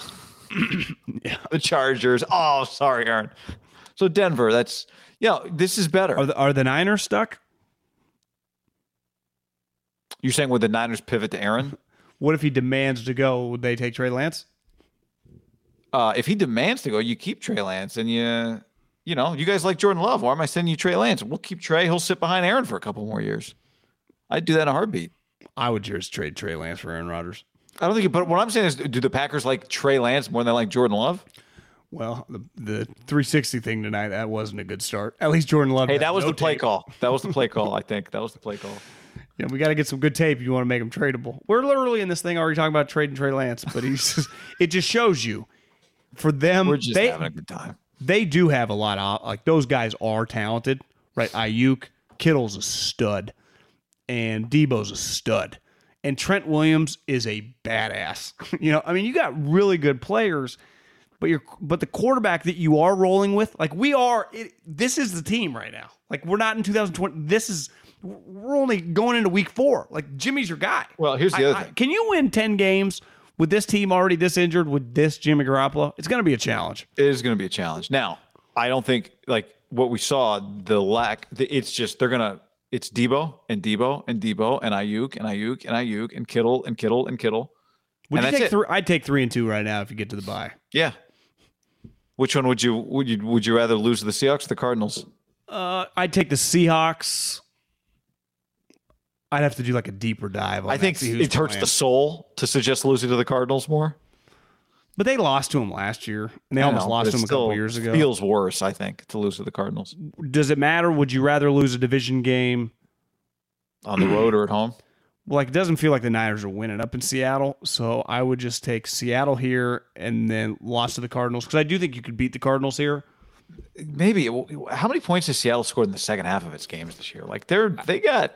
I got to go back. I didn't really see any of that. How did they lose? I didn't see much of it either, but I think they completely stalled out on offense in the second half. Well, one moment I looked, they were up 17-7. In my mind, like in the first half, I just assumed, I bet the final score of this thing will be like 35-25, something like that, right? They just get a huge lead. Minnesota kind of comes back. And then all of a sudden I look, and they're down 10. I'm like, that was the most shocking score update of the day. When I went to my ESPN app, I did a double take. I think it was 27-17. So they must have scored 20 unanswered. And I look, and then some of the highlights of Cousins just throwing these dimes to dudes. I'm like, what is going on? So I guess if you were going to lose, feels kind of good that Seattle lost. The problem is the Rams kicked the shit out of the Bucs, and the Cardinals, last year they lose that game. Today they don't. Those two teams are 3-0. Yeah.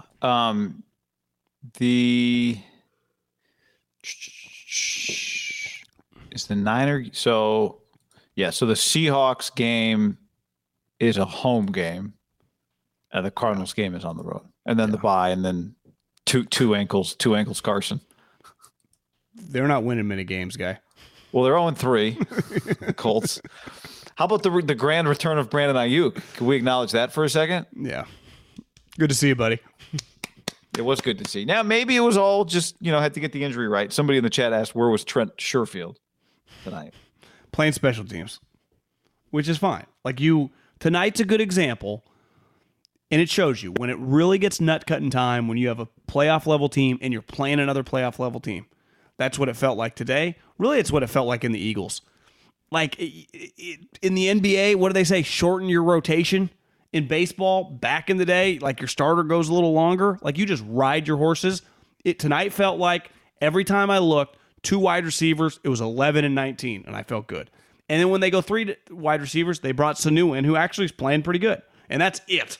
and then Kittle and Juszczyk, and you're just riding those guys, and you don't really have a running back. 28 was in there, but he wasn't doing much, and that does hurt Jimmy when you don't have a running game. But the wide receivers, Aiyuk made a couple big plays. Like I thought he was just getting open. He was just good. You mentioned tough guys on defense for them. One thing for the Niners, we talk about it all the time with their running backs. There's a type, and it's the type that puts its head down, that they just hit the hole, they put their head down, they run into traffic. To be a Niner receiver at this point, you've got to be pretty mentally tough, because you are running through traffic a ton, and there are contested catches to be had and hits to be taken, and anything that takes the load off of Deebo Samuel and George Kittle is critical, because we've seen these guys over the years. They play at 100 miles an hour, and it's dangerous. And so if that means you have another playmaker, it's great to have another playmaker just to make the plays, but it's also great to take the heat off of those two, because I think it was. What would the Packers do for one of those two? Think how good their offense would be with just one of those. Yeah, two. They'd probably take Deebo. Maybe I don't know. It wouldn't even matter. Both of them would be awesome for them. They would take either one. It shouldn't feel this much on a tight wire when you have those three guys. If all three of those guys are healthy. What I didn't understand, and this is where I kind of question Kyle, but it's the players got to get open. Why could Devontae get open? And I understand he's an all-time great, but these guys are fast and talented. Like, they were just not open at all. Like, they weren't only not open, they were. I mean, the dude's right there. I mean, all over him. The coverage on those two guys, every single one of their passes were just extremely contested for a defense that's known as being pretty questionable. Besides 23 is a good player. But Jesus, they were covered. And they're good. It's not like we question, they're route running. Like, they're both, they're legit. Yeah. Couldn't get open. It felt like there were 12 guys on defense sometimes. One issue I would say with those two guys, Devontae is bigger. And I'm not trying to compare these guys to Devontae, but you do see where Mohamed Sanu really just when you see it with your eyes, he's just a much bigger target, longer. Yeah. And you're going to play with a guy like Jimmy, who is not, going to go down in the record books as Mr. Accuracy. It does help. We talked about this for years with Henry Ruggs, who's clearly just he's learned how to play. He looks sweet.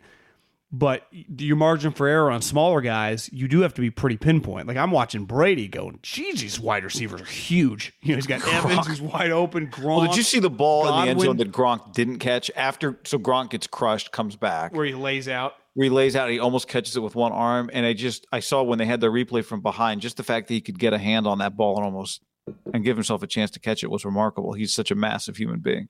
Their wide receivers are huge. I also thought watching McVay run down the sideline to congratulate Deshaun Jackson that he could play slot receiver for Kyle or Tom Brady. Or for himself, yeah. But, that's probably McVay not why. Eat carbs? How does he stay so jacked? I mean, is he lifting every day? It's probably why there are a lot of contested catches on the Niners. Is because they're not 6'3", right? But you would think, the DB's especially Aiyuk, he did on the one, he gained separation against the rookie, the dude from Georgia, and Collinsworth was like, he'll learn, you got to give him a little less cushion. The problem is, I bet they're telling him, he'll hit you with a double move and go by you, so that it's a hard balance.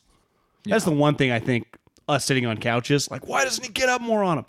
Well, these guys run, especially a guy like Aiyuk, probably when 4.38, 4.4 flat, now that he's healthy, if you get up and vice versa on all the guys the Niners play, I'd rather just give the underneath stuff open all day than giving you the deep ball.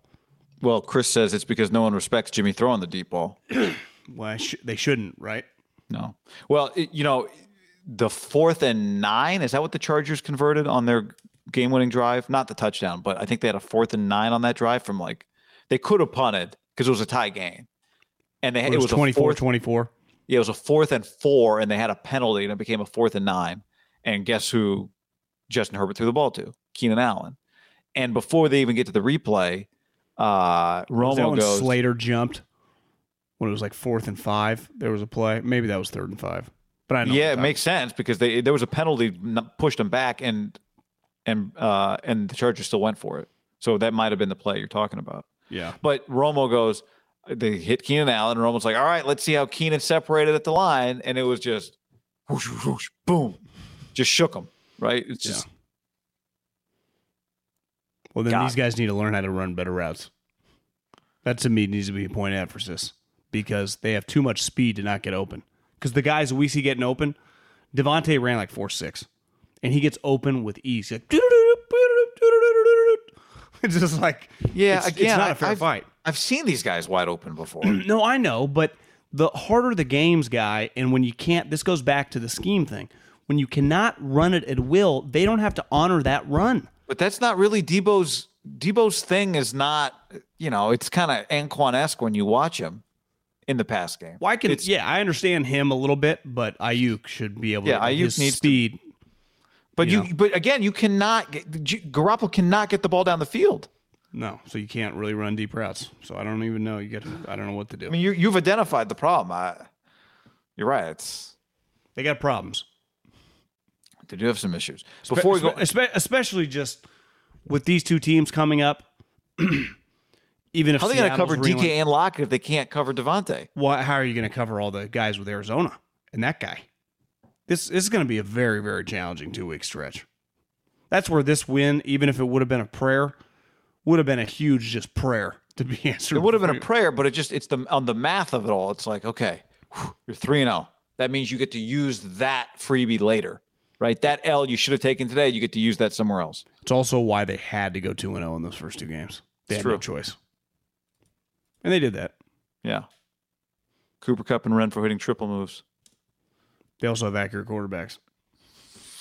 John, before we go any further, let's tell the people about, have you heard about this? Free ground beef for life. Oh, my God. When you go to butcherbox.com/ham. This one is /ham. Go to butcherbox.com/ham. Guy, for a limited time, ButcherBox is giving new members 2 pounds, like he said, of free ground beef in every order for life of your membership. Imagine never having to shop for ground beef again. You want burgers? Burger time, I got ground beef for life. You want omelet with some meat in it? Burger time. You want tacos? Taco time. I got you covered because I get free ground beef for life. Once signed up, you choose your box, you delivery frequency. It's pretty easy. They offer 5 boxes, 4 curated box options as well. Easy to customize boxes. You've done it. I've done it. We've had stuff. I still have stuff in my freezer. I need to I need to make. This is your chance to never have to shop for ground beef again. Think about that, people. That's right. ButcherBox is giving new members free ground beef for life. Sign up butcherbox.com/ham. Get 2 pounds of ground beef for free in every order for life. Every order for life. 9 to 11 pounds of meat of your choosing in each box, depending on what you choose. You get the 100% grass-fed and finished beef, the free-range orange chicken, the humanely raised pork, the wild-caught lobster and wild-caught Alaskan salmon, or the sugar-free bacon. Skip the grocery store. ButcherBox has got the high-quality meat you need ready for your meals. New members get free ground beef for life. Sign up at butcherbox.com/ham. That's butcherbox.com/ham. Butcherbox.com/ham to claim this free deal. Do it. Podcast also brought to you by our friends at Sleep Number. Sleepnumber.com/ham. Sleepnumber.com/ham. Where right now, proven quality sleep is life-changing sleep. You can save $900 on the Sleep Number 360 smart beds. You want even better sleep? Sleepers who routinely use their Sleep Number 360 smart bed features and Sleep IQ technology get almost 100 hours more of proven quality sleep every year, guy. Think about that. 100 hours extra. Think of what an advantage that is. If your opponent, if your competition in business is sleeping, they have more energy. They wake up. You know, when you wake up and you don't have a great night's sleep, I know you, how many hours of sleep you get last night? Because you were on the road traveling, 3 or 4? Yep. And then you get up, you just grind all day. You're not clear-headed. Well, tomorrow, Probably won't get a great night of sleep either because you're working late. But on Tuesday, going into Wednesday, you'll be refreshed because you have a Sleep Number bed. Don't you like it? The 30? The 30 No, I'm around the 60. Oh yeah, I'm 30. You're over there by yourself and you're 30. That's true. I like it around 60. I like it a little firmer. John likes the 30, a little softer. But whatever works for you. That's the beauty. And the Sleep IQ technology helps you dial that in, John. You get your play calls all right. Sleep IQ technology gets you almost 100 more hours of proven quality sleep every year. Okay? So get after it. Save up to $900 on Sleep Number 360 smart beds, plus special financing for a limited time. Only at Sleep Number stores or sleepnumber.com/ham. Subject to credit approval. Minimum monthly payments are required. See sleepnumber.com for details. Get on the Prize Picks app, just like me, and use the code HAM50 for a first deposit match of up to $100. Football season's over, but hoop season is getting hot. Tournament season or the fight for playoff home court, there's no shortage of high-stakes basketball moments this time of year. So get in on the excitement with Prize Picks, America's #1 fantasy sports app. And you can get it on baseball, too. I've got some season-long more or less picks on multiple stat projections on home runs. Not feeling great about Shohei less than 38.5 right now, but I put that one in the app just because I wanted something to root against with the Dodgers. Prize Picks offers injury insurance so that your entries stay live even if one of your players get injured. So hoops, somebody leaves in the first half, no problem. Injury insurance. And on Prize Picks, you can win up to 100x your money with as little as 4 correct picks. I love it. Download the app today. Use code HAM50 for the first deposit match of up to $100. ButcherBox.com/ham helps you make good decisions. Last night I was thinking about ordering out, and then I reached into the freezer, grabbed some ground beef, and all of a sudden it was homemade taco night. With ButcherBox, you don't have to worry about what's for dinner. ButcherBox is offering all of you your choice of weeknight meal essentials. You get peace of mind with ButcherBox because it's high-quality meat and seafood you can trust. You get the ultimate convenience because it's delivered right to your door with free shipping, as always, and you get the ultimate customization. Your customization might be, I don't know what to do. Send me the good stuff. And they send you the good stuff, curated. Right now, go to butcherbox.com/ham and use the code HAM, and you'll get either 3 pounds of chicken thighs, 2 pounds of ground beef, or 1 pound of premium steak tips for free in every order for a year. Plus $20 off your first order. Sign up at butcherbox.com/ham and use the code HAM to choose your free offer and get $20 off. Man, a lot going on in the YouTube chat tonight, including Killer Demo saying the Dogs are ranked 18th, New York 6 bowl in reach. Dodged a bullet against UNLV on Friday night, John. Woo! We were locked in on that game. And bye-bye New Year's Six Bowl, which I still feel is pretty far away, don't you? Yeah. What's the group of 5 battle right now? Cincinnati group of 5. What are they? Yeah, they are, and they're ranked in the top 10. I think they play Notre Dame this weekend. So if they were to win, the Dogs are out. If Cincinnati beats Notre Dame, it's over. Yeah. Sometimes they put 2 group of 5 teams against each other. Would feel I guess they don't. Yeah, with Arkansas. TCU was in the. They were in the Mountain West. They were in the Mountain West, and that happened when they played Boise. No, they played Boise, Mountain West WAC, and they were both ranked in like the top 10. Yeah, and they screwed them. They could have played one play Florida, the other play Oklahoma or whatever, and they didn't do it. No, but you got to be undefeated like the Raiders.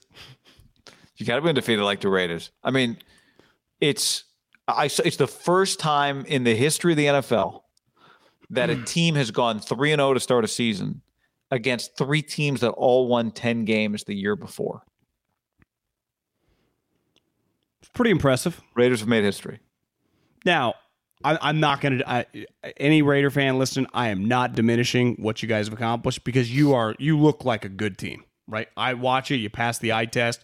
Today's a good example where you went in feeling like you were going to kick their ass. All of a sudden, I look up at the screen, it's 14-0. I'm like, whoa. They get a safety, then boom, all of a sudden it's like 14-12. And once they got to 14-12, I'm like, the Raiders were winning this game. Now it got a little tighter. I got to give Jacoby, I tweeted this out. if Tua plays in this game, I think the Raiders win by double digits. Like, they played Jacoby, and he got hotter as the game went on, and it wasn't easy. He's tough. He's big. He just kept hitting like that consistent little, like, when he would get pressured, that little out route, that guy would always give him like 6-7 yards. But ultimately, like, Ruggs had a catch in this game where he leaped in the air and he looked like Chris Carter. Remember, Chris Carter used to like get both of his feet inbounds. Is probably the best in NFL history. And Ruggs did that, and I went, yeah, I think this guy's starting to really figure it out, and he's going to be really good. I know his stat, he was 4 for 78, but that play alone, I know he's had some incredible touchdown catches in his NFL career, right? Long ones. The Jets won. The one against the Chiefs, I think he had one. He had one against the I guess he didn't score against the Ravens, but he had one against the Steelers. Is it crazy to say that's his best play as a pro? Just the difficulty? Because he had to leap. I mean, he was like 40 inches vertical, and then he gets both feet down. It was just that was his best play. Is like, I know it can go deep. I'm not saying that's not difficult, but it's probably the easiest thing for him to do. Just, I'm going deep. No one's going to stay. But if he can do that stuff, you become a real wide receiver. Right. Because now you can contribute every day, even on the days when you don't hit an 80-yard bomb. They're 1 and 2 wide receivers. I guess Renfro, it's hard. I mean, he's I'm calling him as 3, but he's got 5 for 77. Like, he's a legitimate guy. But I mean, they're 1 and 2 outside wide receivers. Came in the same draft, and they're good. That's pretty impressive drafting. Yeah, Edwards, I think it was pretty clear pretty early with that guy. Now, he wasn't healthy last year, but now he is. And then you get Waller. And I think the thing with Ruggs, it's only been 3 weeks, but he shows up in every game, which was not the case last year, right? He'd go MIA for several weeks. Yeah. So I'm with you. I think he's figured it out. Derek Carr's leading the league in passing right now, and it's not hollow. When you say passing, you mean passing yards? Yeah. Gotcha. But you know who has the most touchdowns in the NFL? Tom? Yeah. How many? 10. We only threw 1 today? Yeah, must have, right? Wonder how many Kyler had. Godwin. I'd got him on the fantasy team. Did Kyler throw a touchdown today? I don't know. I honestly didn't watch much of that thing. He might not. I mean, they scored 31 points, but no, he didn't throw a touchdown today. I didn't think so. Ran one, yeah. And Connor ran one, and that was it. Shouldn't there be another touchdown there? Well, here's the thing. Like, let's use the Cardinals as an example. Oh, yeah. I would say on paper the Cardinals, just in terms of explosiveness, if you just like ask defensive coordinators the way they're playing right now, they would keep you up at night, right? They have a quarterback who's fantastic. Because of their offense, they're not very dependent on the running back. They use that Edmonds guy. I didn't even know James Conner was on their team, honestly, but he had the touchdown. But then A.J. Green, who looks good. Kirk is good. Obviously, DeAndre is a star. And they just have Rondale Moore, who they drafted, I think, in the second round this year. Because Kyler watched some tape of him? Yeah, it's really good. That was the story on that. Like, for example, that is the story. They had to, like, watch. Kyler wanted him. The Raiders are every bit as dynamic as these top offenses, and I know they technically are, but Josh Jacobs isn't even, like, he missed the last 2 games. When they're healthy, their offensive skill guys, quarterback, tight end, wide receivers, and running backs is pretty elite, right? Just in terms of they can go deep, they can go short, they can pound you with their running back. Their tight end he made a couple plays today where you're like, Jesus, this guy's good. He is sweet. Is he not? Do that one play over the kind of the middle where he catches it with the 2 guys kind of draped on him. And Miami's clearly pretty good on defense, but man, like just the difference between Miami and the Raiders, for example, in terms of offensive firepower, it's not even close. And Miami's Gesicki solid, Waddle. You cannot throw a quick screen at the 1-yard line when you're backed up at the 1-yard line because he has to catch it like the safety. Have you seen a safety like that before? I mean, I'm sure it's happened, but I don't think I have. I saw Casey Hayward. His quote after the game was like, "Yeah, it kind of changed the game," because they were kind of getting their ass kicked. I think it was 14-0, and he just made a pretty good open field tackle, and the guy's 4 yards deep in the end zone. And Waddle comes to the end zone like, God, they would never have called this for me at Alabama. You No, idiots. we never would have been here. There was Alabama in the end zone. Our own end zone, we're in the wrong end zone. What's this end zone look like? I was flipping channels last night. They were playing Southern Miss because I was watching your game, and they were playing on SEC Network. The opening play of their game, Southern Miss kicks it off. Dude takes it to the house, and no one even gets close. Never even heard of the guy. I'm like, this thing's over. It was like 31-0 before you even blink. They destroyed them. Raiders right now, John, are 1, 2, 3, 4, 5, 6. I have to count because, God forbid, ESPN.com put ranks next to its stats. Raiders are 6th in scoring in the league. Cardinals, Bucks, Rams, Bills, Chiefs, Raiders. Those are playoff teams. I know the Bills are 1 and 2. The Chiefs are 1 and 2. Those are playoff teams. Say the teams again. Cardinals. Okay. We'll see. Bucks, Rams, Bills, Chiefs, Raiders. Cardinals are a couple wins away from it being pretty difficult for them to not make it, aren't they? I know. Unless they hit a skid, which it's possible. But you get to like 7-2. What's a 3-game skid? You're still 7-5. Can you get to like 9 or 10? It's true. They're going to be around. I might have to take the L on that one. But I would say this, it's a long-term play. Well, do you feel confident? Like the Cardinals and the Raiders are pretty good examples. Two teams that under their coaches have not made the playoffs. Cardinals got closer than the Raiders, even though they had the same record. It was just easier last year in the NFC. Do you feel confident that the Raiders are going to be in the playoffs? Yeah. Like a wild card? Could they win the division? Yeah, I mean, the Chiefs are in shambles. They could. They could. They play the Chargers are good. The Broncos are good. Like it's. I don't think anyone's running away with the AFC West. Like it's going to come down to just a few plays and a few big games. But yeah, I mean, they've beaten the Ravens head to head. The Bengals are the other 2-1 team in the AFC North. They beat the Steelers. They just beat the Dolphins. They're better than the Patriots. So how many teams can you say definitively are better than the Raiders right now in the AFC? We get to see them play a division team that's pretty damn good this week, right? Monday Night Football. That's a big game. The Charger game. Yeah, that's a huge game. Especially given what the Chargers just did. Yeah. But the hype on this game, both these two teams are good. Those two quarterbacks. Like this is a big night for the Raiders. Every time that they play a good team now that they're good, the games are big, which is cool, which wasn't the case, right? When Gruden first got here and he reset the franchise. Last year they had it for a minute, and even 2 years ago, I know they started 6-4, but this feels different. I mean, Derek's way better. Derek's way better, and clearly defensively they're not. They tackle. Like they can hang. They tackle. They've got enough on defense, I think. Did you see the late hit on Crosby when Jacoby was rolling out? He was like rolling out. I think it was in regulation, and Crosby came like chasing him, and he throws it. It's one of those, like, it's just one, they threw it. He took him, he hit him. I don't know. Playing on the edge, John. I know. Playing on the edge. I see a lot of Solomon Thomas is resurrecting his career. Oh, yeah? I'll sleep on Solomon Thomas. Doing what Arden Key said he would do. He's still on the Niners? You notice him tonight? Did not. I did not either. Do you notice D Ford tonight much? Yeah, there was a pass rush early in the game where they sacked Rodgers. That D Ford came off the left edge. You notice one that he missed Devontae late in the game? I think D was supposed to cover him in the flat. I'm like, I don't know, D'Amico, if I want to be doing that. Yeah, how many snaps did he play? Do we have a... My guess would be 15-ish. I did notice Kinlaw a lot in there in the run game. Like, I just felt 99 flying. Like, just his body type. Aaron Jones, like, shit, got to go this way. Yeah.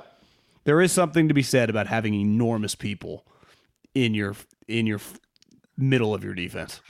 Yeah. And I noticed it watching the Bears with Akeem Hicks. Like, I like having a guy that weighs 330, 340 pounds who can make plays. Like that. If I was like, what are your team building philosophies? I'd have, obviously, the quarterback and some good offensive linemen. Like, I want a sweet pass rusher. I want a huge D tackle who's a badass. Just give me a guy that's like 340, 6'5 plus, please. How about the can we talk about a couple of the games? A couple of things jumped out. Justin Tucker off the crossbar. That was pretty cool. You know what I didn't realize until I watched the highlight again, like during Sunday Night Football? I mean, I realized it hit the crossbar, but I didn't realize that it hit the crossbar and then like rocketed to the back of the net. Like it hit the crossbar and then got – sometimes you don't hit the crossbar and then it kind of barely gets over. I thought it hit the crossbar and went up.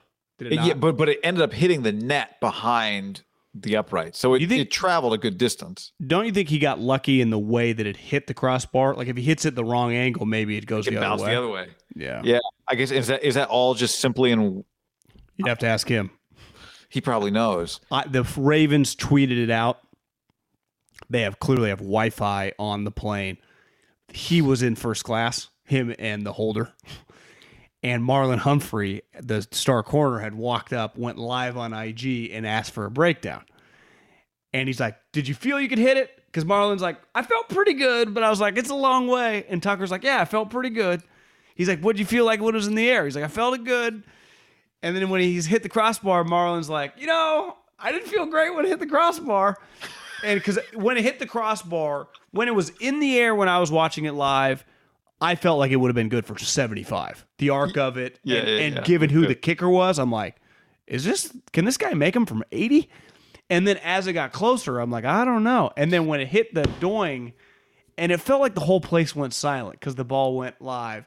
And then you're just watching the two guys, the two referees, and when they go like this, that's as good of a kick moment in the history of the NFL. You're right. Kicks are so unique because you have to be seeing two things at once. You have to be seeing if it's straight and you have to be seeing if it's far enough. And you can't see both at the same time. But did you watch the whole stretch of that drive? They were at the 20. They had no timeouts. Lamar looks terrible. I know. They hit this crazy play just to get them somewhat in position. Then with 7 seconds left and no timeouts, I was like, what is Lamar doing? He just throws it away. Maybe they told him, hey, if nothing's there, we'll just live with JT. Yeah. Which, is he a Hall of Fame kicker? He's definitely a Hall of Fame talent. I don't know how they judge. How many kickers? Big moments. He's got to be one of the greatest talents to ever kick, right? Clearly. Yeah. Because he's like Seabass, but balls to go straight. He doesn't. We talked a lot about this with Sebastian. He clearly had one of the all-time great legs, but if you really watched his games, and when they were terrible, I got news for you, beside the Raider fans, no one was really watching them, he was not very accurate. This guy is like, John Rahm. It's just perfectly straight. It's like, what is this guy? There's not even arc. Like Mason Crosby, that game winner, a lot of guys play a fade or a hook. He is just straight. That was cool. Hollywood Brown dropped a couple touchdowns in that game on the same drive that killed us. David in the chat says, would the Lions want Jimmy? No. They could have had Jimmy. They already could have had Jimmy this offseason. That would have been a bad loss. That would have been a bad loss for the Ravens, the Lions. Yeah, it was a bad L for us, but Bengals beat the Steelers. Colts for 3-0, or 0-3, excuse me, lost to the Titans. Wasn't that a sneaky? The Bengals beat the Steelers pretty easily whenever I was looking. Yep. 24-10. They were kicking their ass. Do you have the box score open on that game? Burrow 14 of 18 for 172, 3 touchdowns. Jamar Chase had 2 more touchdowns. Jamar Chase turns out can catch. How many catches? 4 for 65. So then I don't know if anybody has consistently had the box score that Ben Roethlisberger has, where it's like you look up and it was he threw for 380 yards. Huh? Yeah, and he threw 60 times. This was actually 38 of 58 for 318. And you're like, oh, that game must have been 42-38. It's like, no, they scored 10 points. Ben consistently has 58 pass attempts in a game where his team scores 17 or less. I always struggle. Not an analytical guy. I am, but I'm just saying the true meaning of it. I think sometimes you can be on either side and have a legitimate argument. His average yards per attempt was 5.5 yards. That's pretty nuts. 5.5. That's a pretty low number for a guy that had that many throws. Yeah. So are a lot of these, is he just dumping it off? Najee had 14 carries for 40 yards. He also had 14 catches for 102. So is he just okay? Sorry, I did not check the receiving numbers there. That's a hell of a game, Najee. That's a lot of touches. He takes some physical hits. Well, he yeah, creates some hits. Well, because Roethlisberger, he's the only Roethlisberger can't throw it down the field right now, so he's just dumping it off the 22. Claypool had 9 for 96. So they're productive. Like, they're actually not terrible. I might take these guys in fantasy. Gets the Just ball not their quarterback. No. I mean, 19 targets for Najee. Well, I think that's a lot of you just down late. They're taking away all the deep stuff, and Ben's just dumping it to him. It's the stuff Derek used to get crushed for in games like that, because you would look and see 5.5. It's why he's getting shit on. Everyone thinks he sucks. Everyone thinks Roethlisberger sucks. You see the Lock and Fora, the little Sunday morning report flow this morning? There were some good ones. But the one that stands out in my mind, the first thing I saw was like his CBS report was polled a bunch of executives around the league. Every single one of them thinks Roethlisberger is shot, after watching the first 2 games on film. Like, yeah, guys, we knew this last year. But their problem is, if he's like really, really shot, are they going to win 6-7 games? For the first time, like Tomlin might go under 500 if this is what they got. They won't win 7 games if he's shot. Well, they can't beat the Bengals at home. They were at home. They didn't go to Cincy. They were in Pittsburgh. Who's going to win that division? Cleveland? Yeah. Baltimore. I think Cleveland. Better than Baltimore? Baltimore's they are just walking a tightrope right now. Yeah, they got issues. Although Lamar is just, the way you talk about watching Lamar Jackson play football, even if he's not at his best, it's just one of the best things you can watch. It's very entertaining. I mean, because he makes throws that only a handful of people can make. Very entertaining. Pretty big game actually this week. Broncos hosting the Ravens. Like, are the Broncos winning that game and going 4-0, or are the Ravens coming in there and get them? That's like the first coming. Well, it feels like that is a big game. The Ravens just cannot play an easy game because this one's not going to be. Here's the Broncos are going on a little Raiders schedule here. They got Ravens, Steelers, then they get the Raiders. I think we'll learn a little bit about the old Fangio Broncos here in the next 3 weeks. How about the 1 o'clock games this week 4 Sunday? Cardinals, Rams, Seahawks, Niners at the same time. Chiefs, Eagles. I'm in. I mean, that's fantastic. So you're telling me the Chiefs, off a pretty bad loss, go to Philly. Go to Philly. Which get them on a short week. They're going to fly from Dallas. Obviously, Andy Reid's health is going to be a big part of the story because this is his health is a story just for the sake of his health. But if it hadn't been that, his return to Philly would be a huge story. Which he'll be healthy by Tuesday, hopefully. Knock on wood. I mean, he'll be, and then that'll be the story. But to me, the story really is more than just Andy's return to Philly, because I think he did it. I think his first year in Kansas City, they played Chip on like a Thursday night game. To me, the number one story is like, are the Chiefs not as good this year? I mean, that's sneaky must win for Kansas City. You can't start 1-3. No.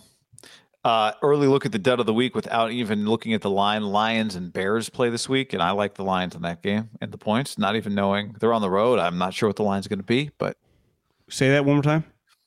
Dud of the week options here: Lions, Bears. Okay. I like the Lions if that's Jags, Bengals play as well. Football team, Falcons.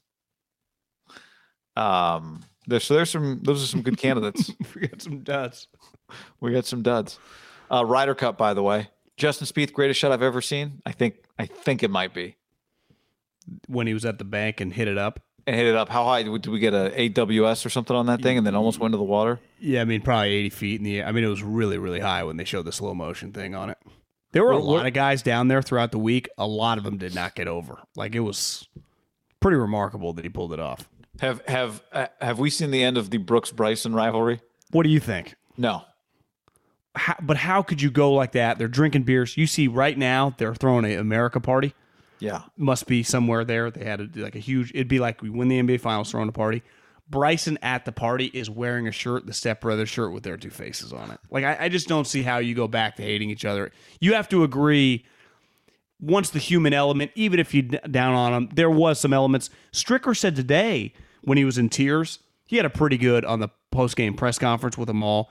I never won a major. And he was the best putter on tour for a long time. This is my major. And then DJ's wasted, comes right up to him and hugs him.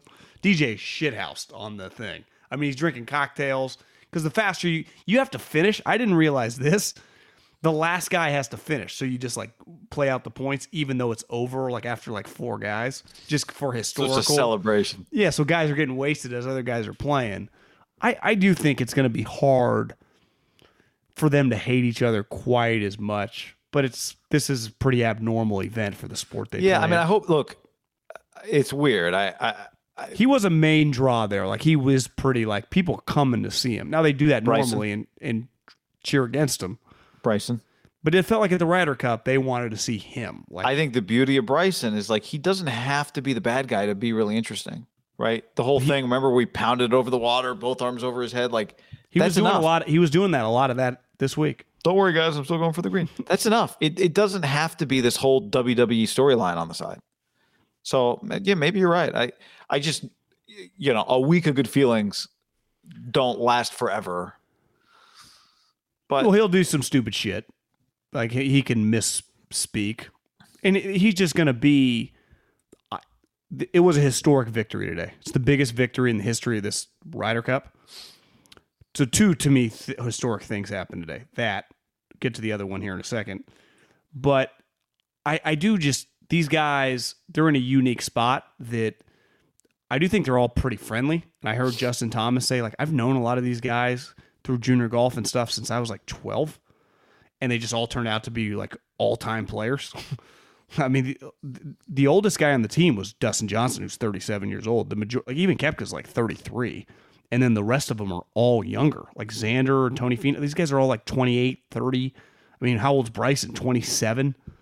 Like this team is like before we were all like Tiger, Phil, and then all the other crew. yeah. And I do feel like they weren't quite in their heydays loose. Like these guys were just like, felt a little looser. And that includes Bryson and Brooks. I also think it's young guys that have won, right? Like Brooks has won, Bryson's won, Morikawa's won, DJ's won, Spieth's won, Koepka's won. JT hasn't, but He won a PGA. he did win. Yeah, he won a PGA. So I like that's a big Xander's part got of a gold.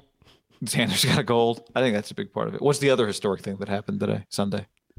This was crazy because I'm watching this game last night, and at one point in time, I'm like, no, they're not going to win. And then it flipped. I'm like, oh, they're going to kick their ass. And it was Oregon State beating USC. Yeah.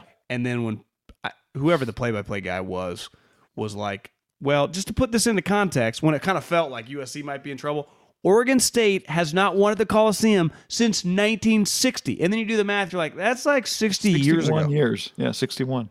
That is insane. I Like know. that is a eye-opening stat. Now, and for a long time, before they've added some teams, like all these teams were playing each other every year, like vice versa, right? I mean, for a long time, it was like Pac-8 or Pac-10.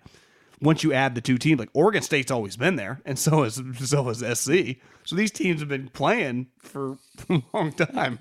It's not like they, in the SEC, like you might skip a team for 4 years, so it would be a little skewed. Like these teams have consistently played each other for fucking 80, 100 years. And clearly SC is the dramatically better program, but Oregon State guy, I don't know how, I know you were working. They might just be pretty solid. I mean, that running back they have is good. Like they're just a tough, gritty team. And their coach, I was watching some of your game. It was like those two coaches are defensive coaches, right?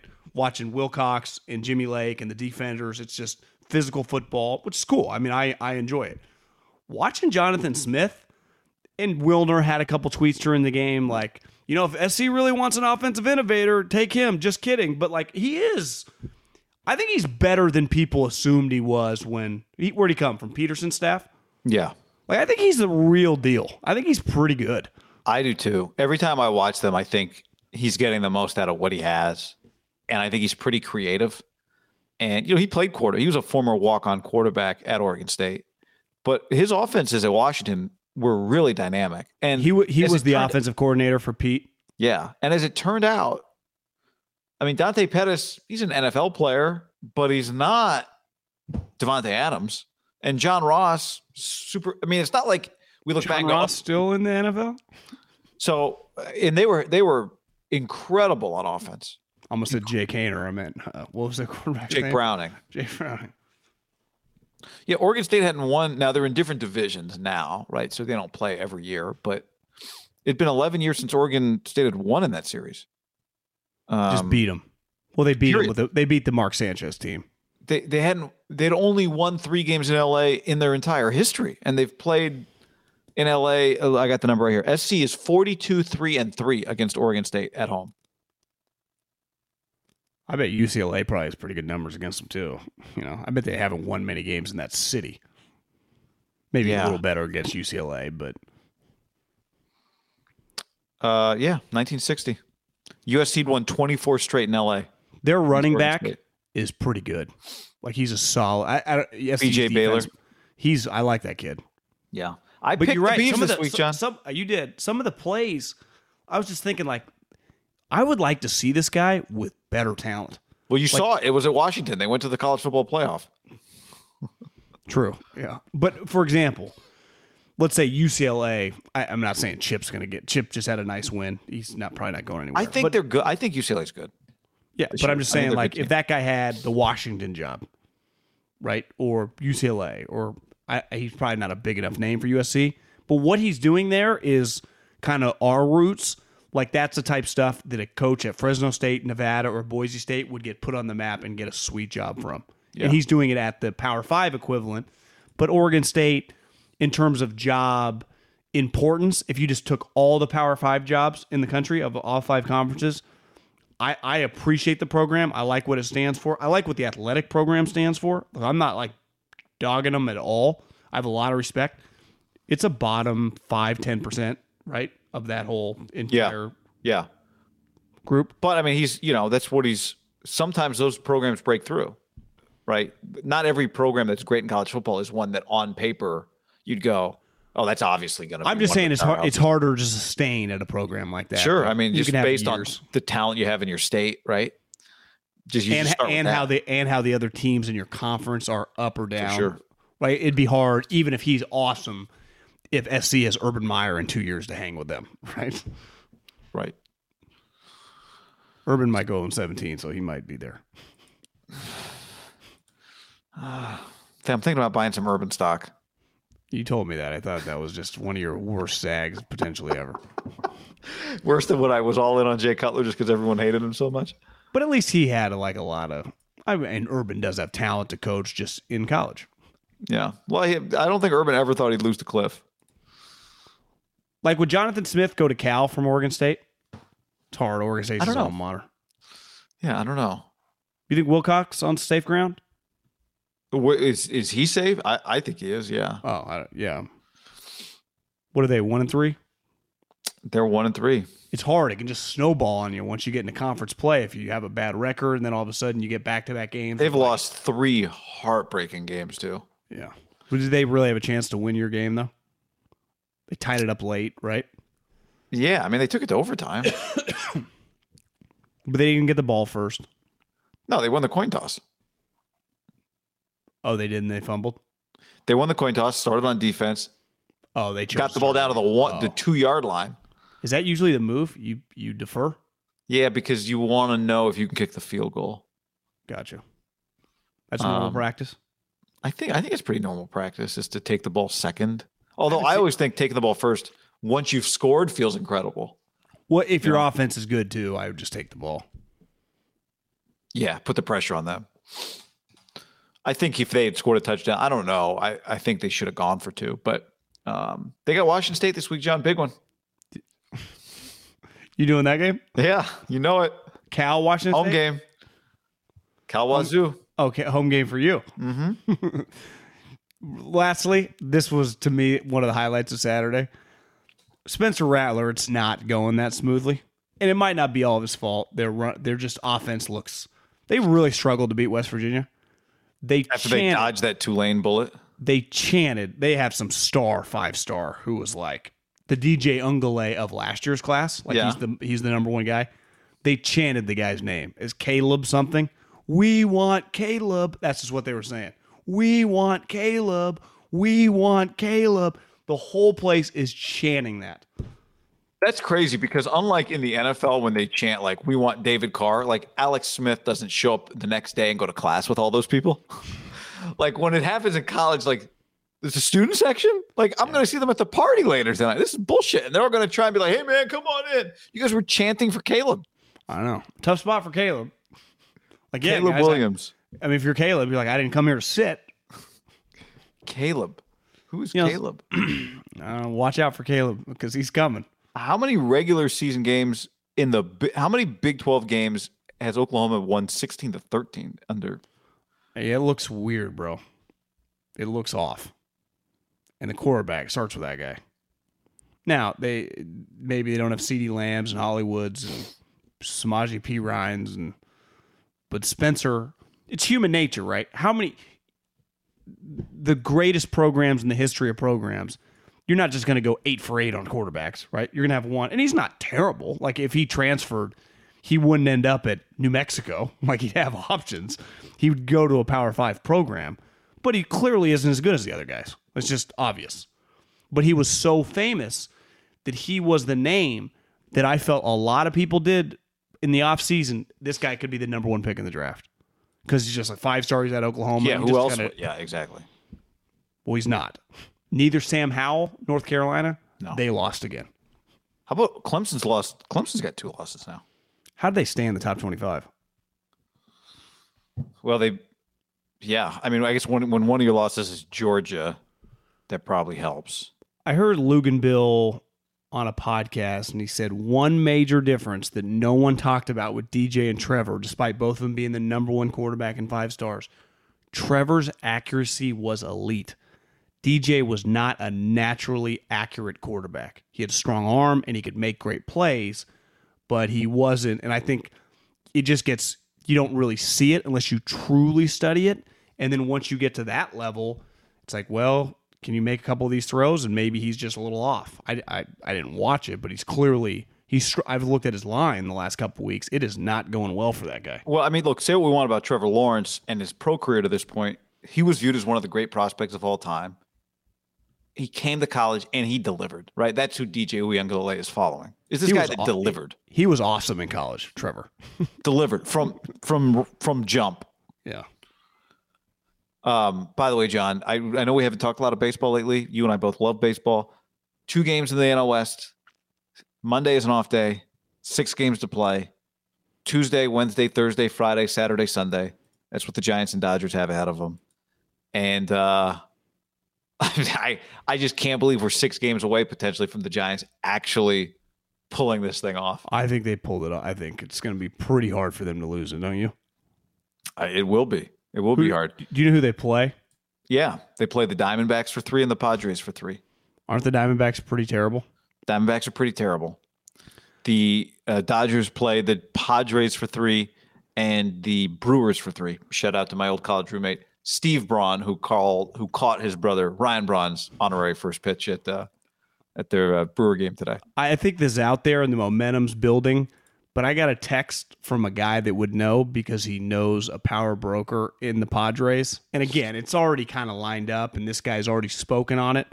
Bruce Bochy's going to be the manager of the San Diego Padres in 2022.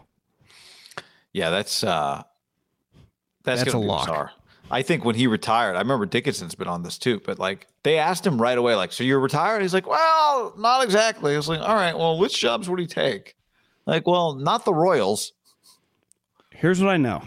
In a day and age when managers don't influence teams that much, they will be better, won't they?